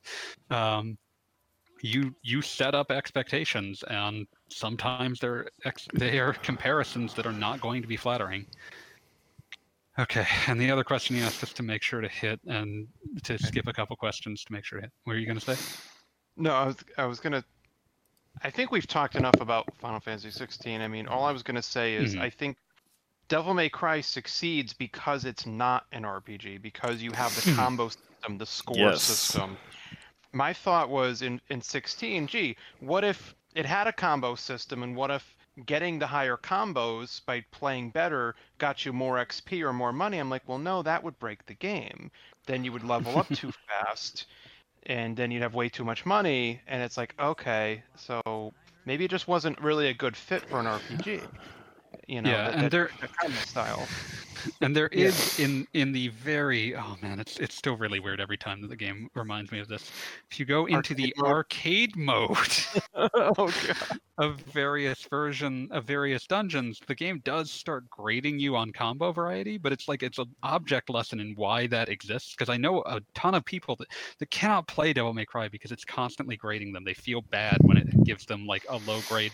But the reason that Devil May Cry has to constantly grade you is that it's an extrinsic thing that's telling you change what you're doing, use all of your moveset, because if you don't, then the grade is telling you that you're not being stylish enough, and that forces you to make interesting use of the combat. And to just close out the FF16 ranting, one of the things that has an issue is that if an enemy is just a fodder enemy, you can just kind of do whatever, and it really won't matter. Like, you can just keep mashing the square button. It won't matter. You can use charged attack plus like the Garuda grab that pulls them to you over and over and over until their health runs out, and it won't matter. You can charge attack, grab, and lunge, or like dash. Like, all of these things will work, and none of them works any better than any of the others because they all do roughly the same amount of damage.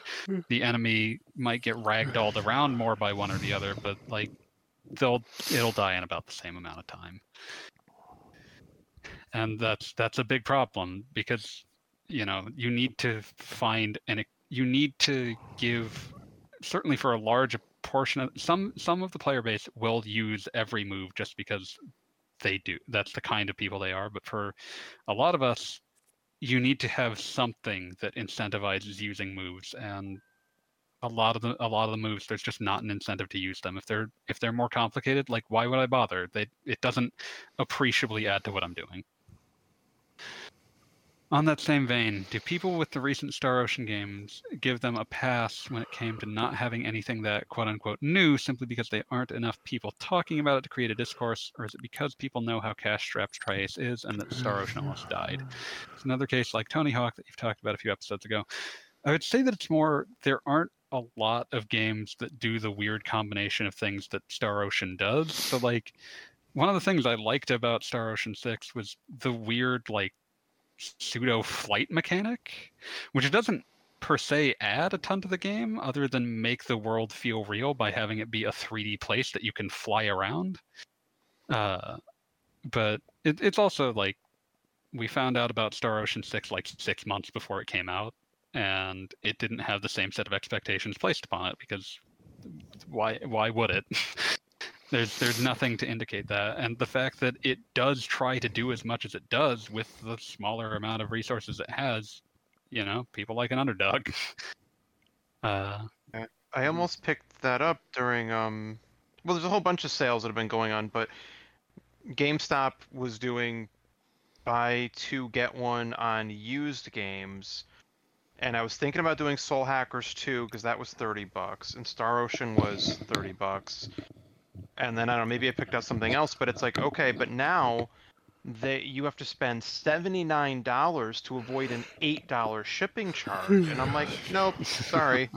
It's a trap. Not doing it. It's a trap. All those buy two, get one sales are a trap, because it seems like such a great deal, but in like 99% of the cases, you're getting two games you don't want.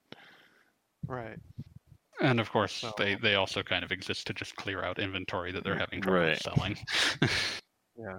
So I would like to play Star Ocean 6, and I saw some of the mediocre reviews, the mixed reviews on Steam, but I'm like, you know what, though? I played the demo, and I know what I'm getting with this game. I know I'm getting a lower budget Dragon Quest or Final Fantasy I'll be type right back. game, and I'm okay with that, right? And if I can It's the get setting it, of expectations. right, if I can get it for $30, no problem, So, you know, yeah, I don't know. If it's a reduced cost, it's like so. But like yeah, for a $70 game that's been marketed and hyped so much, it's like I do have certain expectations, right? So.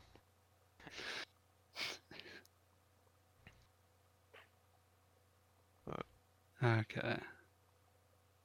Do we have any non-Final Fantasy 16 questions? I was gonna say, I'm sorry, I didn't mean to almost fine. get back to No, it no again. worries. I think we and most a of us have at some point derailed the conversation. Yeah, no, Yeah. that's just. I'm pretty sure that my place on the podcast is chief conductor of the Derailment Express. But Yeah. an addendum to the third question: how much do people still remember about Wolf Team? It's like me and 4 other people carrying a torch about Wolf Team. I'm sorry. What is Wolf Team? Wolf Team. If you go very far back, Wolf Team was a company spun out of a company that has not existed in many years called Nihon Telenet. Wolf Team made a bunch of quirky, weird action and RPG games for Japanese computers and consoles in the late 80s, early 90s, and eventually started working on a game called Tales of Fantasia. Tales of Fantasia. Wolf Studio. Mm-hmm. Yeah. Okay. So Wolf Team eventually makes Tales of Fantasia. They seek out a publisher. They find one in Namco who demands a bunch of changes last minute, and there's a big, including the title.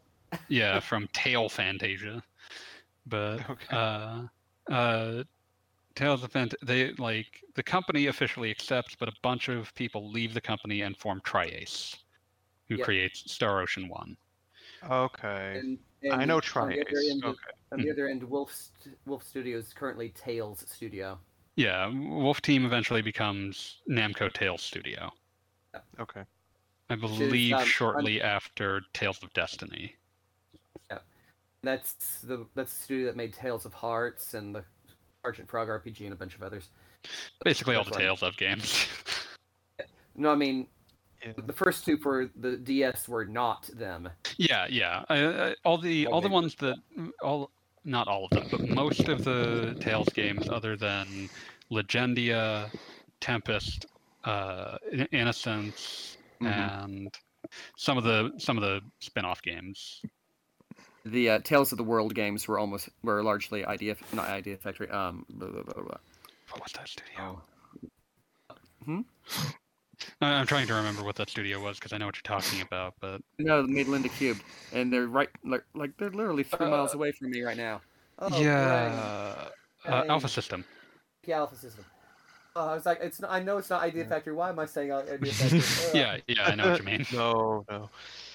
But yeah, so that's what Wolf Studio is. Like me and 5 other people still care about them.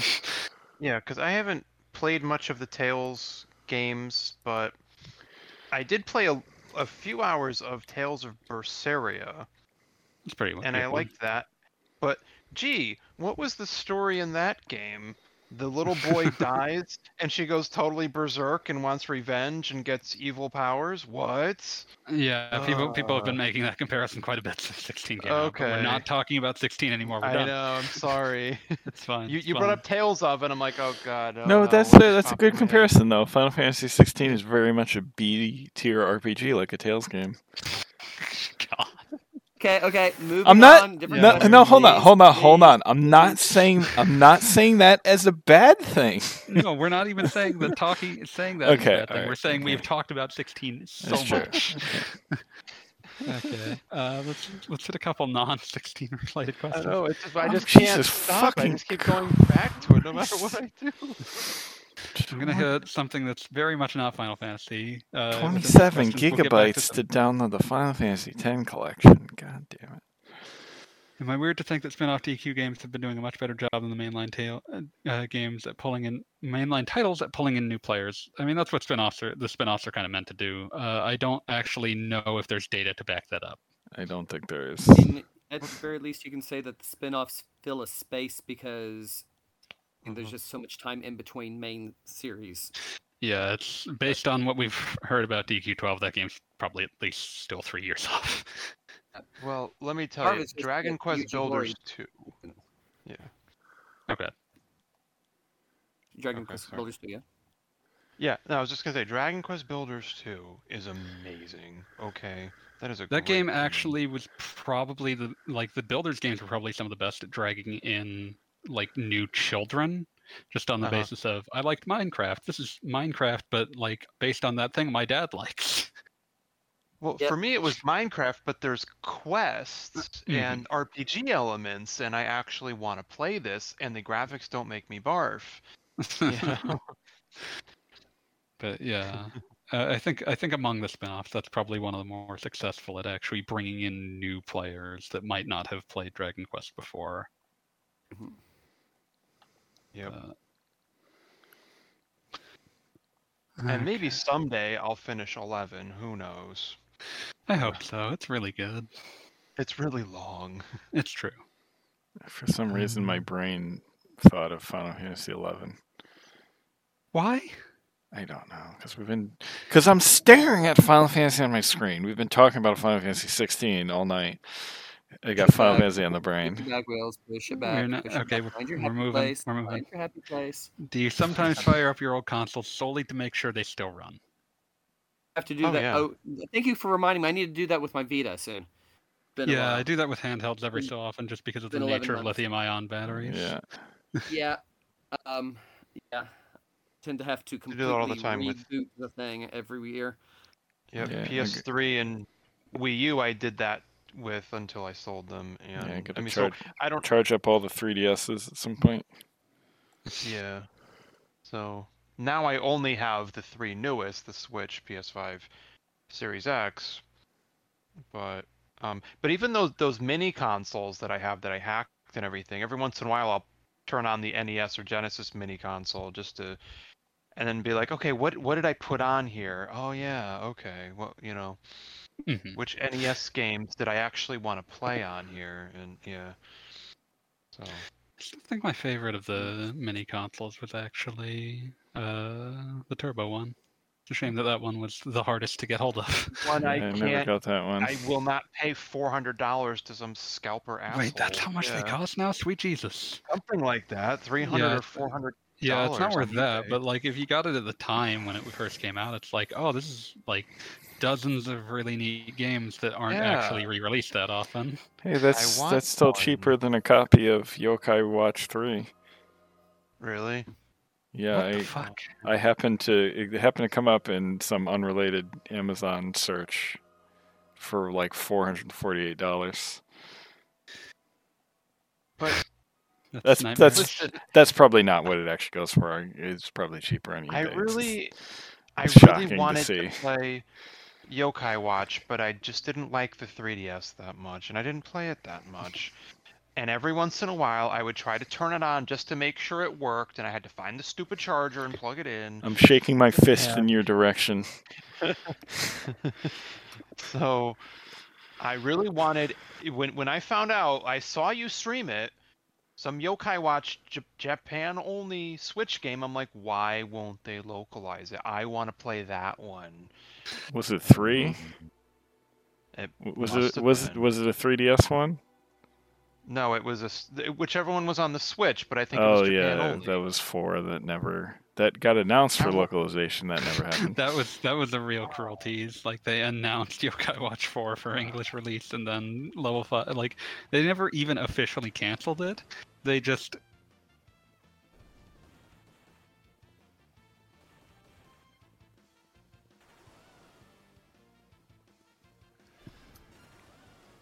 Hello? Oh my god, did Discord just crash?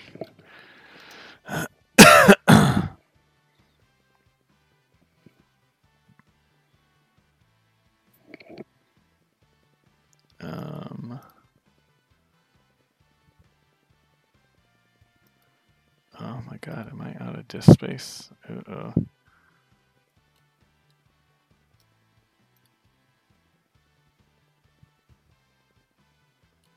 Well, that's bad.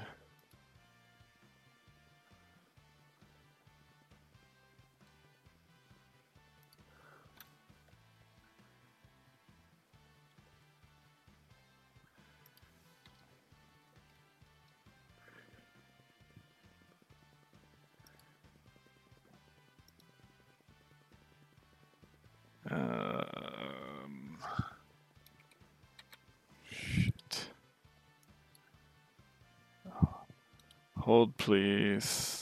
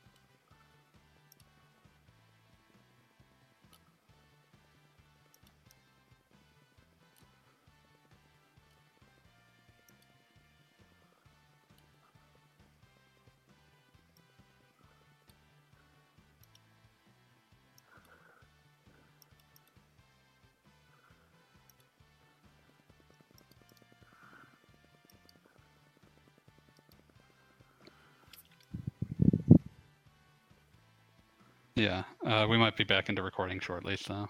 All right. Okay. Am I back? Are we back? Yeah, you're back. Yeah. Okay. I think we're back. I just ran out of hard No. drive space, and that kind of caused all What? kinds of bad shit to happen. Oh. What the fuck? Yeah. Hard drive space. Yes, sir. That's rough. Sorry, man. Were you able to clear some stuff out, or? Yeah, I have some podcast files that definitely needed clearing up. So, Okay. like, because I download the whole Twitch stream. Yeah, so and then you never actually get rid of it. I'm usually pretty good about that. I had some sitting around, so. All right, we should be good the rest of the way. Oh, Okay. hang on. Okay. Um, Level 5 did White Knight Chronicles. Yes. Yeah, Yeah, that they game did sucks that one, yeah. ass. Yeah. They also did Ni no Kuni. They Mhm. did. Yeah. So I think we Fireminer. didn't get the better version of that. I'm not sure where we cut out. I think it was right when you were talking about how they announced 4 for localization, and then their English operations just kind of Didn't died. happen. Yeah. Yeah. And we're basically just going over how their last 3, actually 2 reboot attempts and a new IP, multimedia IP, all failed. Yeah. Yeah. Or at least did not succeed up to expectations. I was just looking at how level 5 gave up naming rights to the Fukuoka soccer stadium 3 years ago now. Yeah, that would have been a really expensive thing to maintain, so that was a reasonable cost to cut. I'm surprised that they actually held on to it for a full decade. Yeah. I mean, granted, most of that was just because it was like the single best advertising they could ever get for Inazuma 11. But still, It made perfect sense they had Inazuma 11, and I would imagine that they were probably like bound up in paying for it in like 5-year chunks at the very smallest, just because of how that kind of naming right works. But Fireminer asked it's level messed 5 with is the stadium, though. still dying, which I don't. Yeah, that's think what we were answering. I don't. the think answer is so. that they seem to have retreated back into trying to make games that will succeed. Like they're bringing back Professor Layton. They've brought in like a new set of puzzle designers. Yeah. They're bringing back. They're bringing in Deca Police, which looks like it has the potential to be built into a multimedia franchise, but it seems like they're trying to make sure it's a successful game first. They've got a new So- Fantasy Life game coming in, and got Megaton Musashi. Multiple, Yeah. a third game actually. Okay. Fantasy Life 1, the girl who steals time. Yeah, I'm Okay. not sure how And, the sequel did, but like Ni no Kuni 1 was a success for them, and that's not super far in the past. That was 10 years Yeah. ago. Was it 10?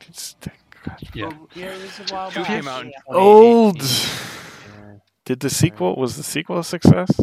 I don't even I know. think it did Sequel was pretty good. fine. Okay. Also, I liked it. I thought 2 was better than 1, yeah. Fireminer's asking us to do the last 2 questions that he asked in the Discord for shits and giggles.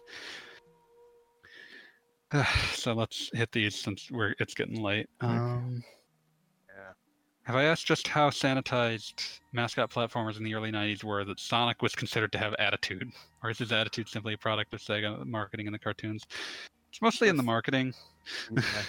Yeah. Remember Like, the commercial? It was like a librarian or something. She's like, "You little brat," and yeah, I just remember that for some reason. Or them showing like oh, here's what Mario looks like, and it's just showing like some very slow footage of Super Mario World, like someone playing it as slowly as humanly possible, and they've replaced the music with like doof music. And then like here's Sonic, and then it's just like, you know, the him running through fucking loop de loops or whatever. And it's like, yeah, that was very much. And you look at how he's generally portrayed when Sega of Japan takes the wheel, and he's a very straight-laced hero character. Like attitude was very much something thrust upon him by the nature of '90s marketing. Everything has to be extreme with as many X's in as possible. Yeah, bring back the pseudo-philosophical rambling of Japanese Sonic covers. You ever read what's on these? It's all in English and it's very strange. I'm gonna pull this up because I feel that it is important to repeat verbatim. Let's see, Sonic the Hedgehog. Okay. The commercial they did for, or was a YouTube ad for Sonic Mania, the collector's edition. It's Oh hilarious. yeah. There was also a play on like an old Sonic 2 ad. Right. That's what yeah. Sprites, God damn it, why is this? I hate that Google sucks now. Now? So we could say Sonic 2 was kind of too fast and too furious. Okay.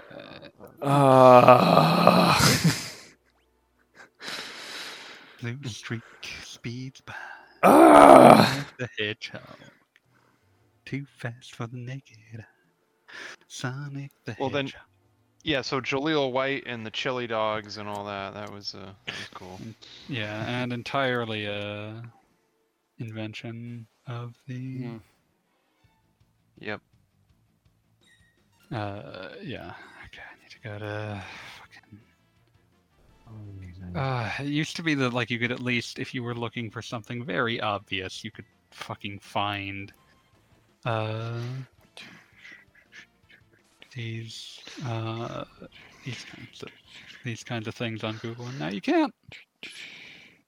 Google sucks. Switch to Bing. It's still bad, but better. Yeah. Also get Microsoft rewards. I'm learning. I'm not actually learning. Are you at least being paid? I hope so. I wish. I mean, I'm being cover. paid in Microsoft rewards. Does that count? Not enough. Where's my... I forgot to schedule my grocery delivery. Bruh. That sucks. Well, they do same-day delivery now, so I have until 10 a.m. to do it. So it's like, okay, That's let's jump something on at here now. least. Yeah. And if tomorrow's not available, I can still get Saturday, I'm sure. Okay, there we go. I've got it. So, What were we the talking about again? Pearl of Wisdom. What's that? So what were we talking about again? The Pearls of Wisdom on the Japanese Sonic the Hedgehog covers. Oh, as revealed to us through the magic of Bing. Yes, that. So underneath the title of Sonic the Hedgehog is the Pearls of Wisdom. Don't just sit there and waste your precious time. When you want to do something, do it right away. Do it when you can. It's the only way to live a life without regrets. I don't know why that's in English on the Japanese Sonic the Hedgehog cover. I don't know, but I appreciate it. It's nowhere near the craziest. Let me see if I can find this. Sonic the Hedgehog 3, I think, has the weirdest one. One of them, one of my personal favorites, has a... I think this was actually inside like the manuals in Japan or something, but one of them has a English quotation that just says, "Ask not what others can do for you. Ask what you can do for others." And then it's a quotation accredited to Sonic. And I don't know what the fuck happened there. I don't know. I don't know that I will ever understand why that's in there. Okay, let's see, where's the box art for... Okay, goddamn wikis. Sonic 3 box art.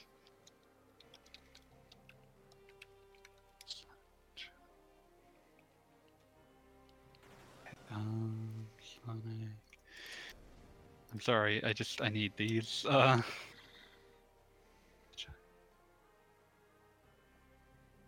This is hell. This is hell. Mm-hmm. No. Technologies. Like, okay, let me see if I can find this. The quote is unmistakable. Okay. Okay. The Japanese box art for, I guess it's Sonic and Knuckles, has the words, Sonic races through the green fields. The sun races through a blue sky filled with white clouds. The ways of his heart are much like the sun. Sonic runs and rests. The sun rises and sets. Don't give up on the sun. Don't make the sun laugh at you. Okay. Never understood what that was meant to communicate, but they felt it was important to put it on the Japanese Sonic and Knuckles cover for some reason. So I felt that needed to be transmitted once again to make sure that no one is ever allowed to forget. Just the many questionable choices made. Okay, last question that Fireminer was asking that we check out. What is the definition of mascot in mascot platformer? If being the face of a multimedia franchise is that important, then wouldn't it mean the creators are constrained to profitability and target demographic when it comes to designing mascots? In other words, can Philadelphia's Gritty be the star of its own media empire? Can he do that while chopping the heads off other teams' mascots and giving them endoscopies like he has threatened many times? Yes. I hope so. But it ended up being a game like Stick of Truth at the end. Okay. Oh god. I mean, And that's people not keep even making being fun of sarcastic or Gritty. anything, because that is in fact very much like what you would find in. Listen, I think people love Gritty. I know. I was gonna say people keep making fun of Gritty, and I'm like, I think he seems pretty cool. I don't know. Nah, Gritty owns. Make Gritty fight Green Man. I mean, part of the thing with at least the original form of mascot platformer is the characters were not designed to be mascots originally. They were just so popular they became mascots. There was a very specific kind of character that ended up springing up around Sonic becoming popular. They're very much you know them when you see them, rather than having like specific thought processes around them. And historically, any case or any attempt to engineer a successful mascot platformer has not worked well. Limited success. Easy. Big fan of the one that was named Socket in English, and then the game was rechristened Time Dominator First in Japan. Huh. Incredible name. Yep. Love Time Dominator First. Can't get enough. But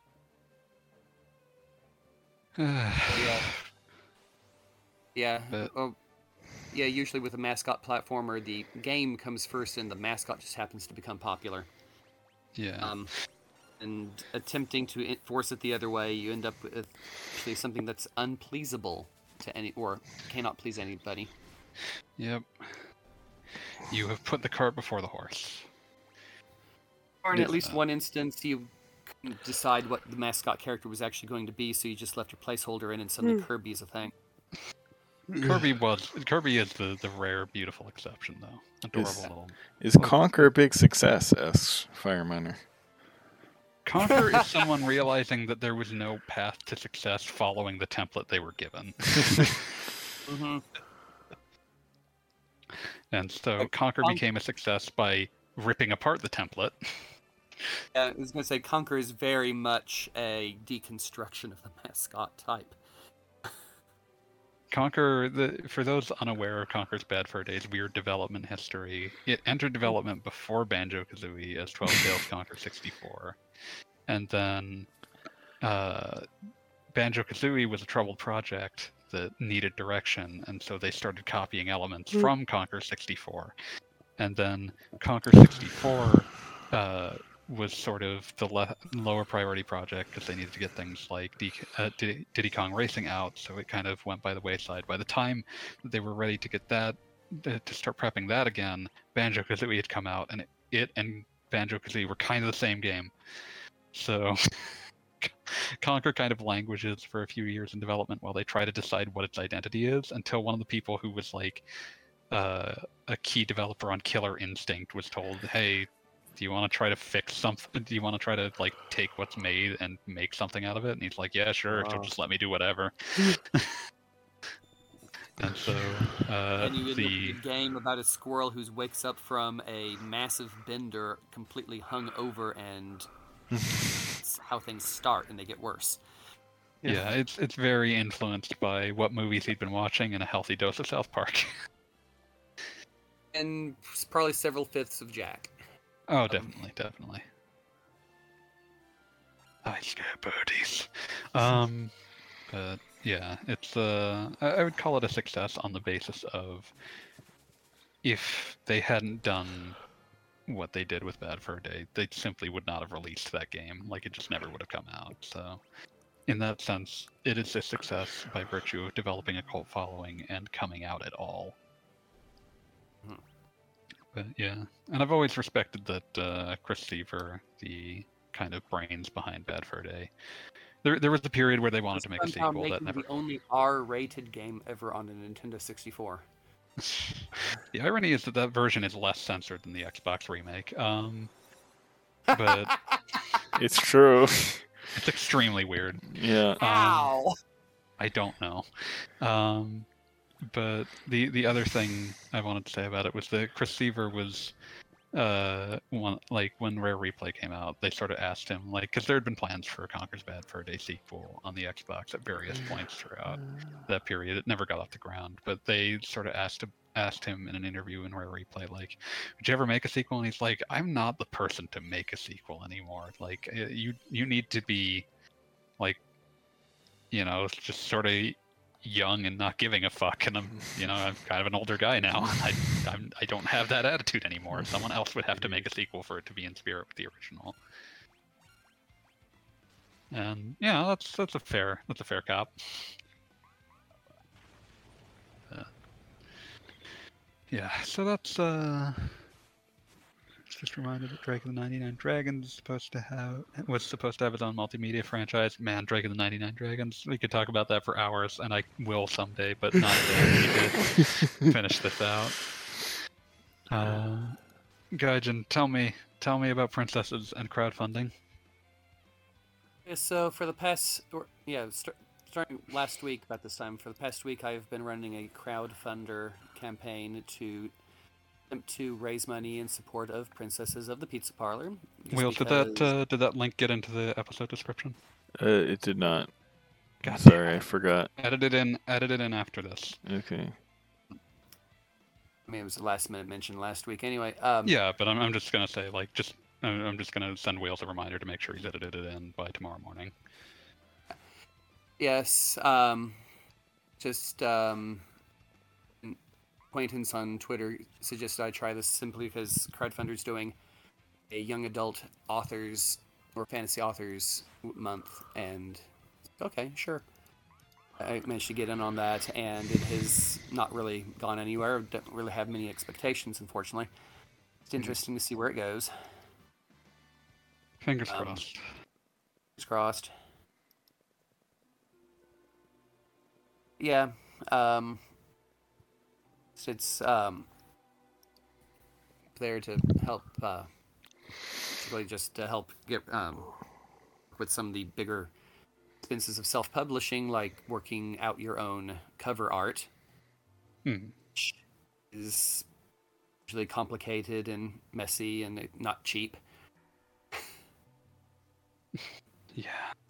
And do not mention any of the AI generative platforms, because that gets you nowhere. Nowhere. Different Twitter acquaintance has just recently managed to sue her publisher back for rights to her own works after the good work. Because after the publisher put up a proposed cover for her new book, where not only does it not really resemble anything in the book, does not really seem to feature the characters from the book, but it's also unmistakably AI produced. Oh Lord. Yeah. And she was able to successfully argue that simply by aside from the fact that it does not actually match the book or look anything like the characters or anything, the fact that it is AI is actually damaging it to the image and the IP, which is quite true. It is bad by association to be related to AI in this case. It was a pretty awfully done cover too. You see the usual list of issues. It was all there. We had odd numbers of fingers. We had background elements that made no sense. We had elements of clothing that not function according to Euclidean physics. Oh.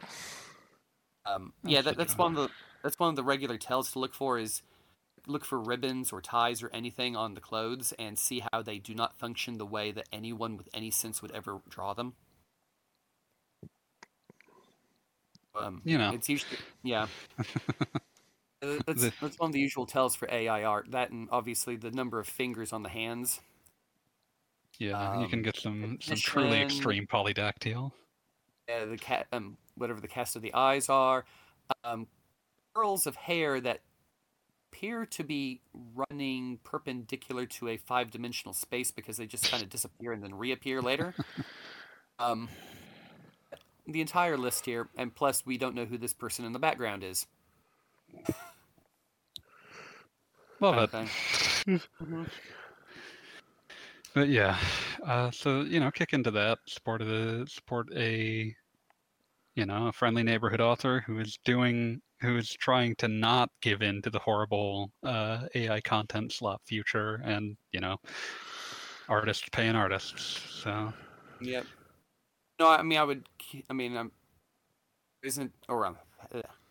the expected and very probable demise of this crowdfunder is not going to affect my purchase of cover art in the future in any way. It's just, of course, it would be nice. It's good to support artists.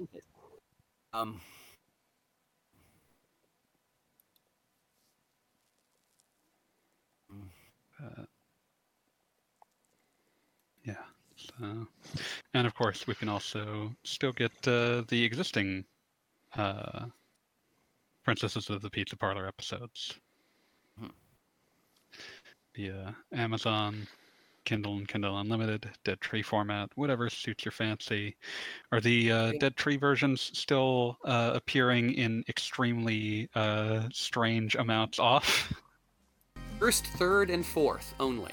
Yeah. For some reason, second one is still full price. Get them while they're hot, I guess. Yeah, seriously, it's crazy. Yeah, the other thing, for crowdfunder, it's got little sidebar items. Like if you don't, you just instead of donating random amount of however much you want, you can sidebar item for donation instead. And so most of my sidebars are like 500 in each, which at the current exchange rate is about $3.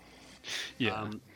It's that gets you any 2 ebooks of your choice. I'll just send them to you. And also each one counts as a vote for a particular future project. So, that's neat.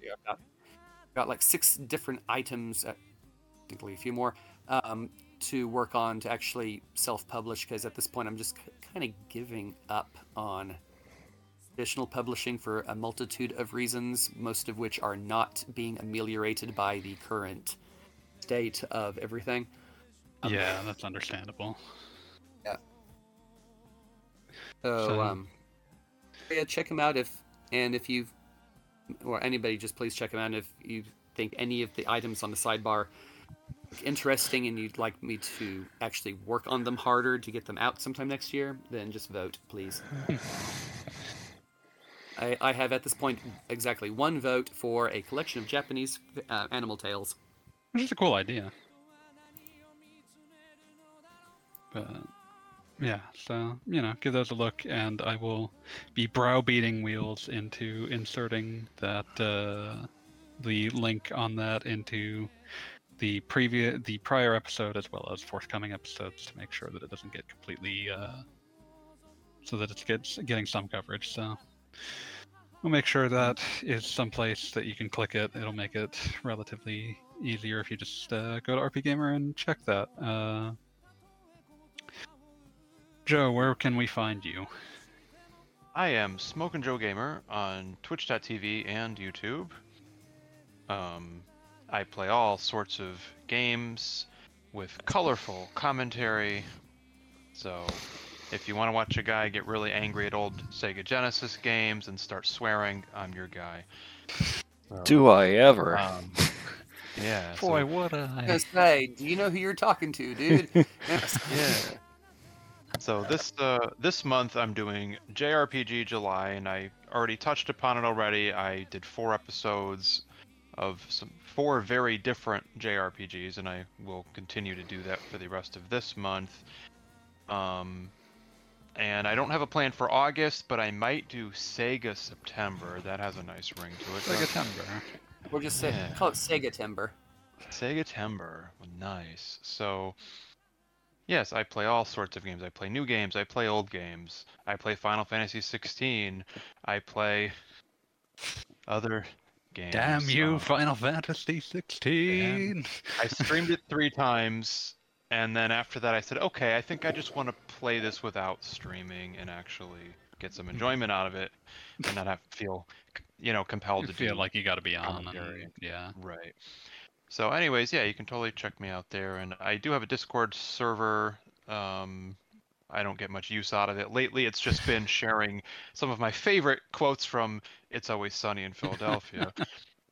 And then me being shitty and contextualizing things. Yeah. So there is that, and I mean, I'm on Facebook and Instagram, but that I don't recommend anybody actually use those websites for any purpose. What's the Facebook? Exactly. It's a place where you go to feel bad about the people you know. Oh, that's Yeah. why I'm not there. Yeah. So anyways, Wait. that's all I got. And we talked about this already. I don't know if people were listening, but yes, Wheels and I actually were at the same party on Tuesday. It was We were. Interesting. Good Yes. times. I told him We just surely if the weather was bad, it would only be a brief time, and then it downpoured for 20 minutes. Yep. Because I feel like I should point out that on the RP Gamer stream you have like a stream overlay or something. Oh yeah, Really? that's normal. It's the Elgato app. Yeah, I figured. Yeah, it's fine. Someone So asked if if what you were playing a while ago was the Pixel remaster on Switch, and that's what it was. If Yes, it there's was. Sorry, go ahead.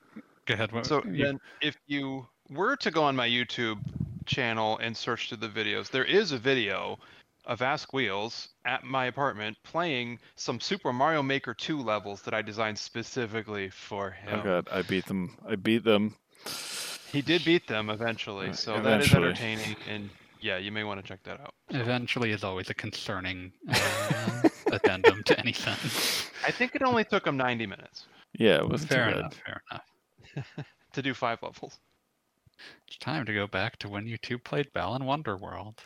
No. Oh, no. God. No. But, Okay. but we played Stubbs the Oh, zombie. that was awesome. Now that's a fun It game. was Yeah. Just play more awesome. of They that. they do not make games like that anymore. No. We both looked at each other. We're like, wait a minute, this is fun. Hold on, where did this come from? This was made in the Halo engine. This is a fun game.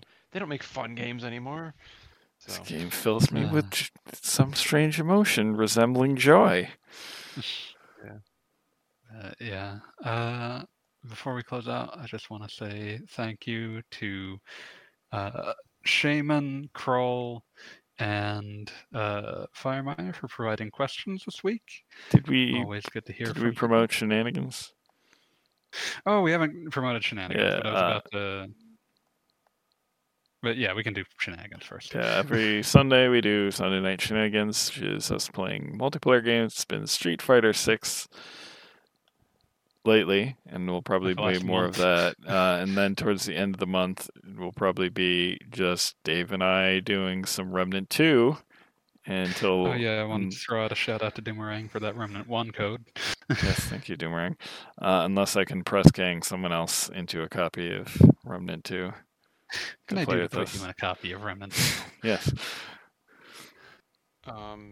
If I can get it on I don't know, maybe if I could get it on Steam at a severe discount. I'm offering to buy it for you.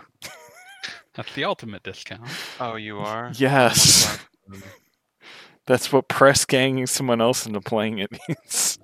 And I believe the platform was Steam. Yes, it's going to be Steam. If I were to somehow acquire a copy without paying for it, sure, I Okay. would be willing to play it with you. On Okay, the cool. Look Deck at your Sunday Steam Night account Shenanigans. on the 25th. Oh man. Okay. Thank you. I think. Yes, come on. It's a solid game, I'm sure. Okay. And you have very little risk. You were going to be on shenanigans anyway. Yeah. No, you're right. If it's being purchased for me, I mean, even if it's bad, I'll be like, hey, you know what? I didn't pay for it. Yeah, I mean, I know you didn't like the original game, but I'm sure they've ironed out some of the issues the first game had, which I love it, but it's not perfect. So I First was game is offering one of that those- 5-tread discount. Yeah. It's one of those games where it was like, oh, there's a new game on Game Pass. Oh, let me check this out. And I think I played for maybe 2 or 3 hours and was like, okay. You know, yeah, I wouldn't say I hated it, but I would just say it kind of felt like low budget Bloodborne to me, which already felt kind of low budget. It's not. It's very different than Bloodborne. Okay. But Good. but I can see how you'd get that impression because the first few hours aren't the best because that's when you're going through like some generic like, oh, I'm in a post-apocalyptic subway levels. Yeah. But then once you get past there and it's kind of opens up a lot more and gets more That can be the interesting. danger. That can be the danger of playing something on like a service like Game Pass where you end up with this situation where it's like, well, I could just play something else because this hasn't immediate. I have no immediate commitment to this because I didn't specifically buy it. Right. I will try this because it does look kind of interesting, but there are literally 100 other games I could be playing instead. Mm-hmm. Yeah. Same issue you get with big collections of games where it's like, oh, there's like a bazillion of these. I have no reason to be committed to any one of them. Okay. But yeah. So yeah, that's forthcoming. Once again, thanks to Fireminer, Kroll, and Shaman for providing our questions this week. Your questions keep us going when Final Fantasy XVI does not eat my brain and cause me to scream mean things. But yeah.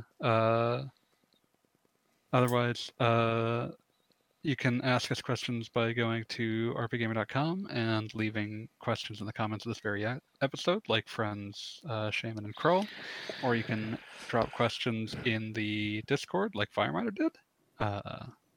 Many thanks to you, to all of you for keeping us going. And also, you can ask questions now that there's yet another Twitter exodus. If you land in the Fediverse, aka Mastodon, you can ask me questions. I'm AskWheels on mastodon.social, which is the main developer instance of Mastodon. The most populous Mastodon. Yes. But obviously, if you're on a different instance of that, you can still reach me. And despite what people may tell you, it is not as complicated as it sounds. It's actually quite simple. Yeah. Feel free to ask me questions. Terminally Linux brained. You will be first up. Your questions will be first up to be answered on the show because I've yet to receive any questions on that platform. So I will be excited if and when that happens. So yeah, that is also an option. think co-host is developing an ask box. So if someone were to, for some reason, send me or Wheels questions via the ask Yes. box when we inevitably get that feature, that would also be an option. Yes, I started Um, using that again as well because I figured out that hey, I can make this an icon on my home screen on my phone, mhm. so I can It's like pretend. having an app, but not. Yes, it's like having an app, except it doesn't work as well, and I don't get notifications. That's probably for the best. The other reason is that there's reasons as to why they don't do an app, but we won't go into those right now. Yeah, no, it's fine. Um, Moral of the story is leave Twitter. Do it. yeah, generally.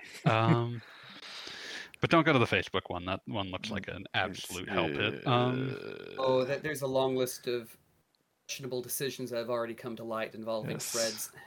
Yeah. But yeah, so you can ask us questions. If you want to join the RP Gamer Discord, you can go to rpgamer.com and check the community tab. That'll get you an invite to the Discord. It's a lovely community, even if you don't want to ask us questions, but we always appreciate it. Otherwise, though, it's getting late, so see ya, Space Cowboys. See ya. You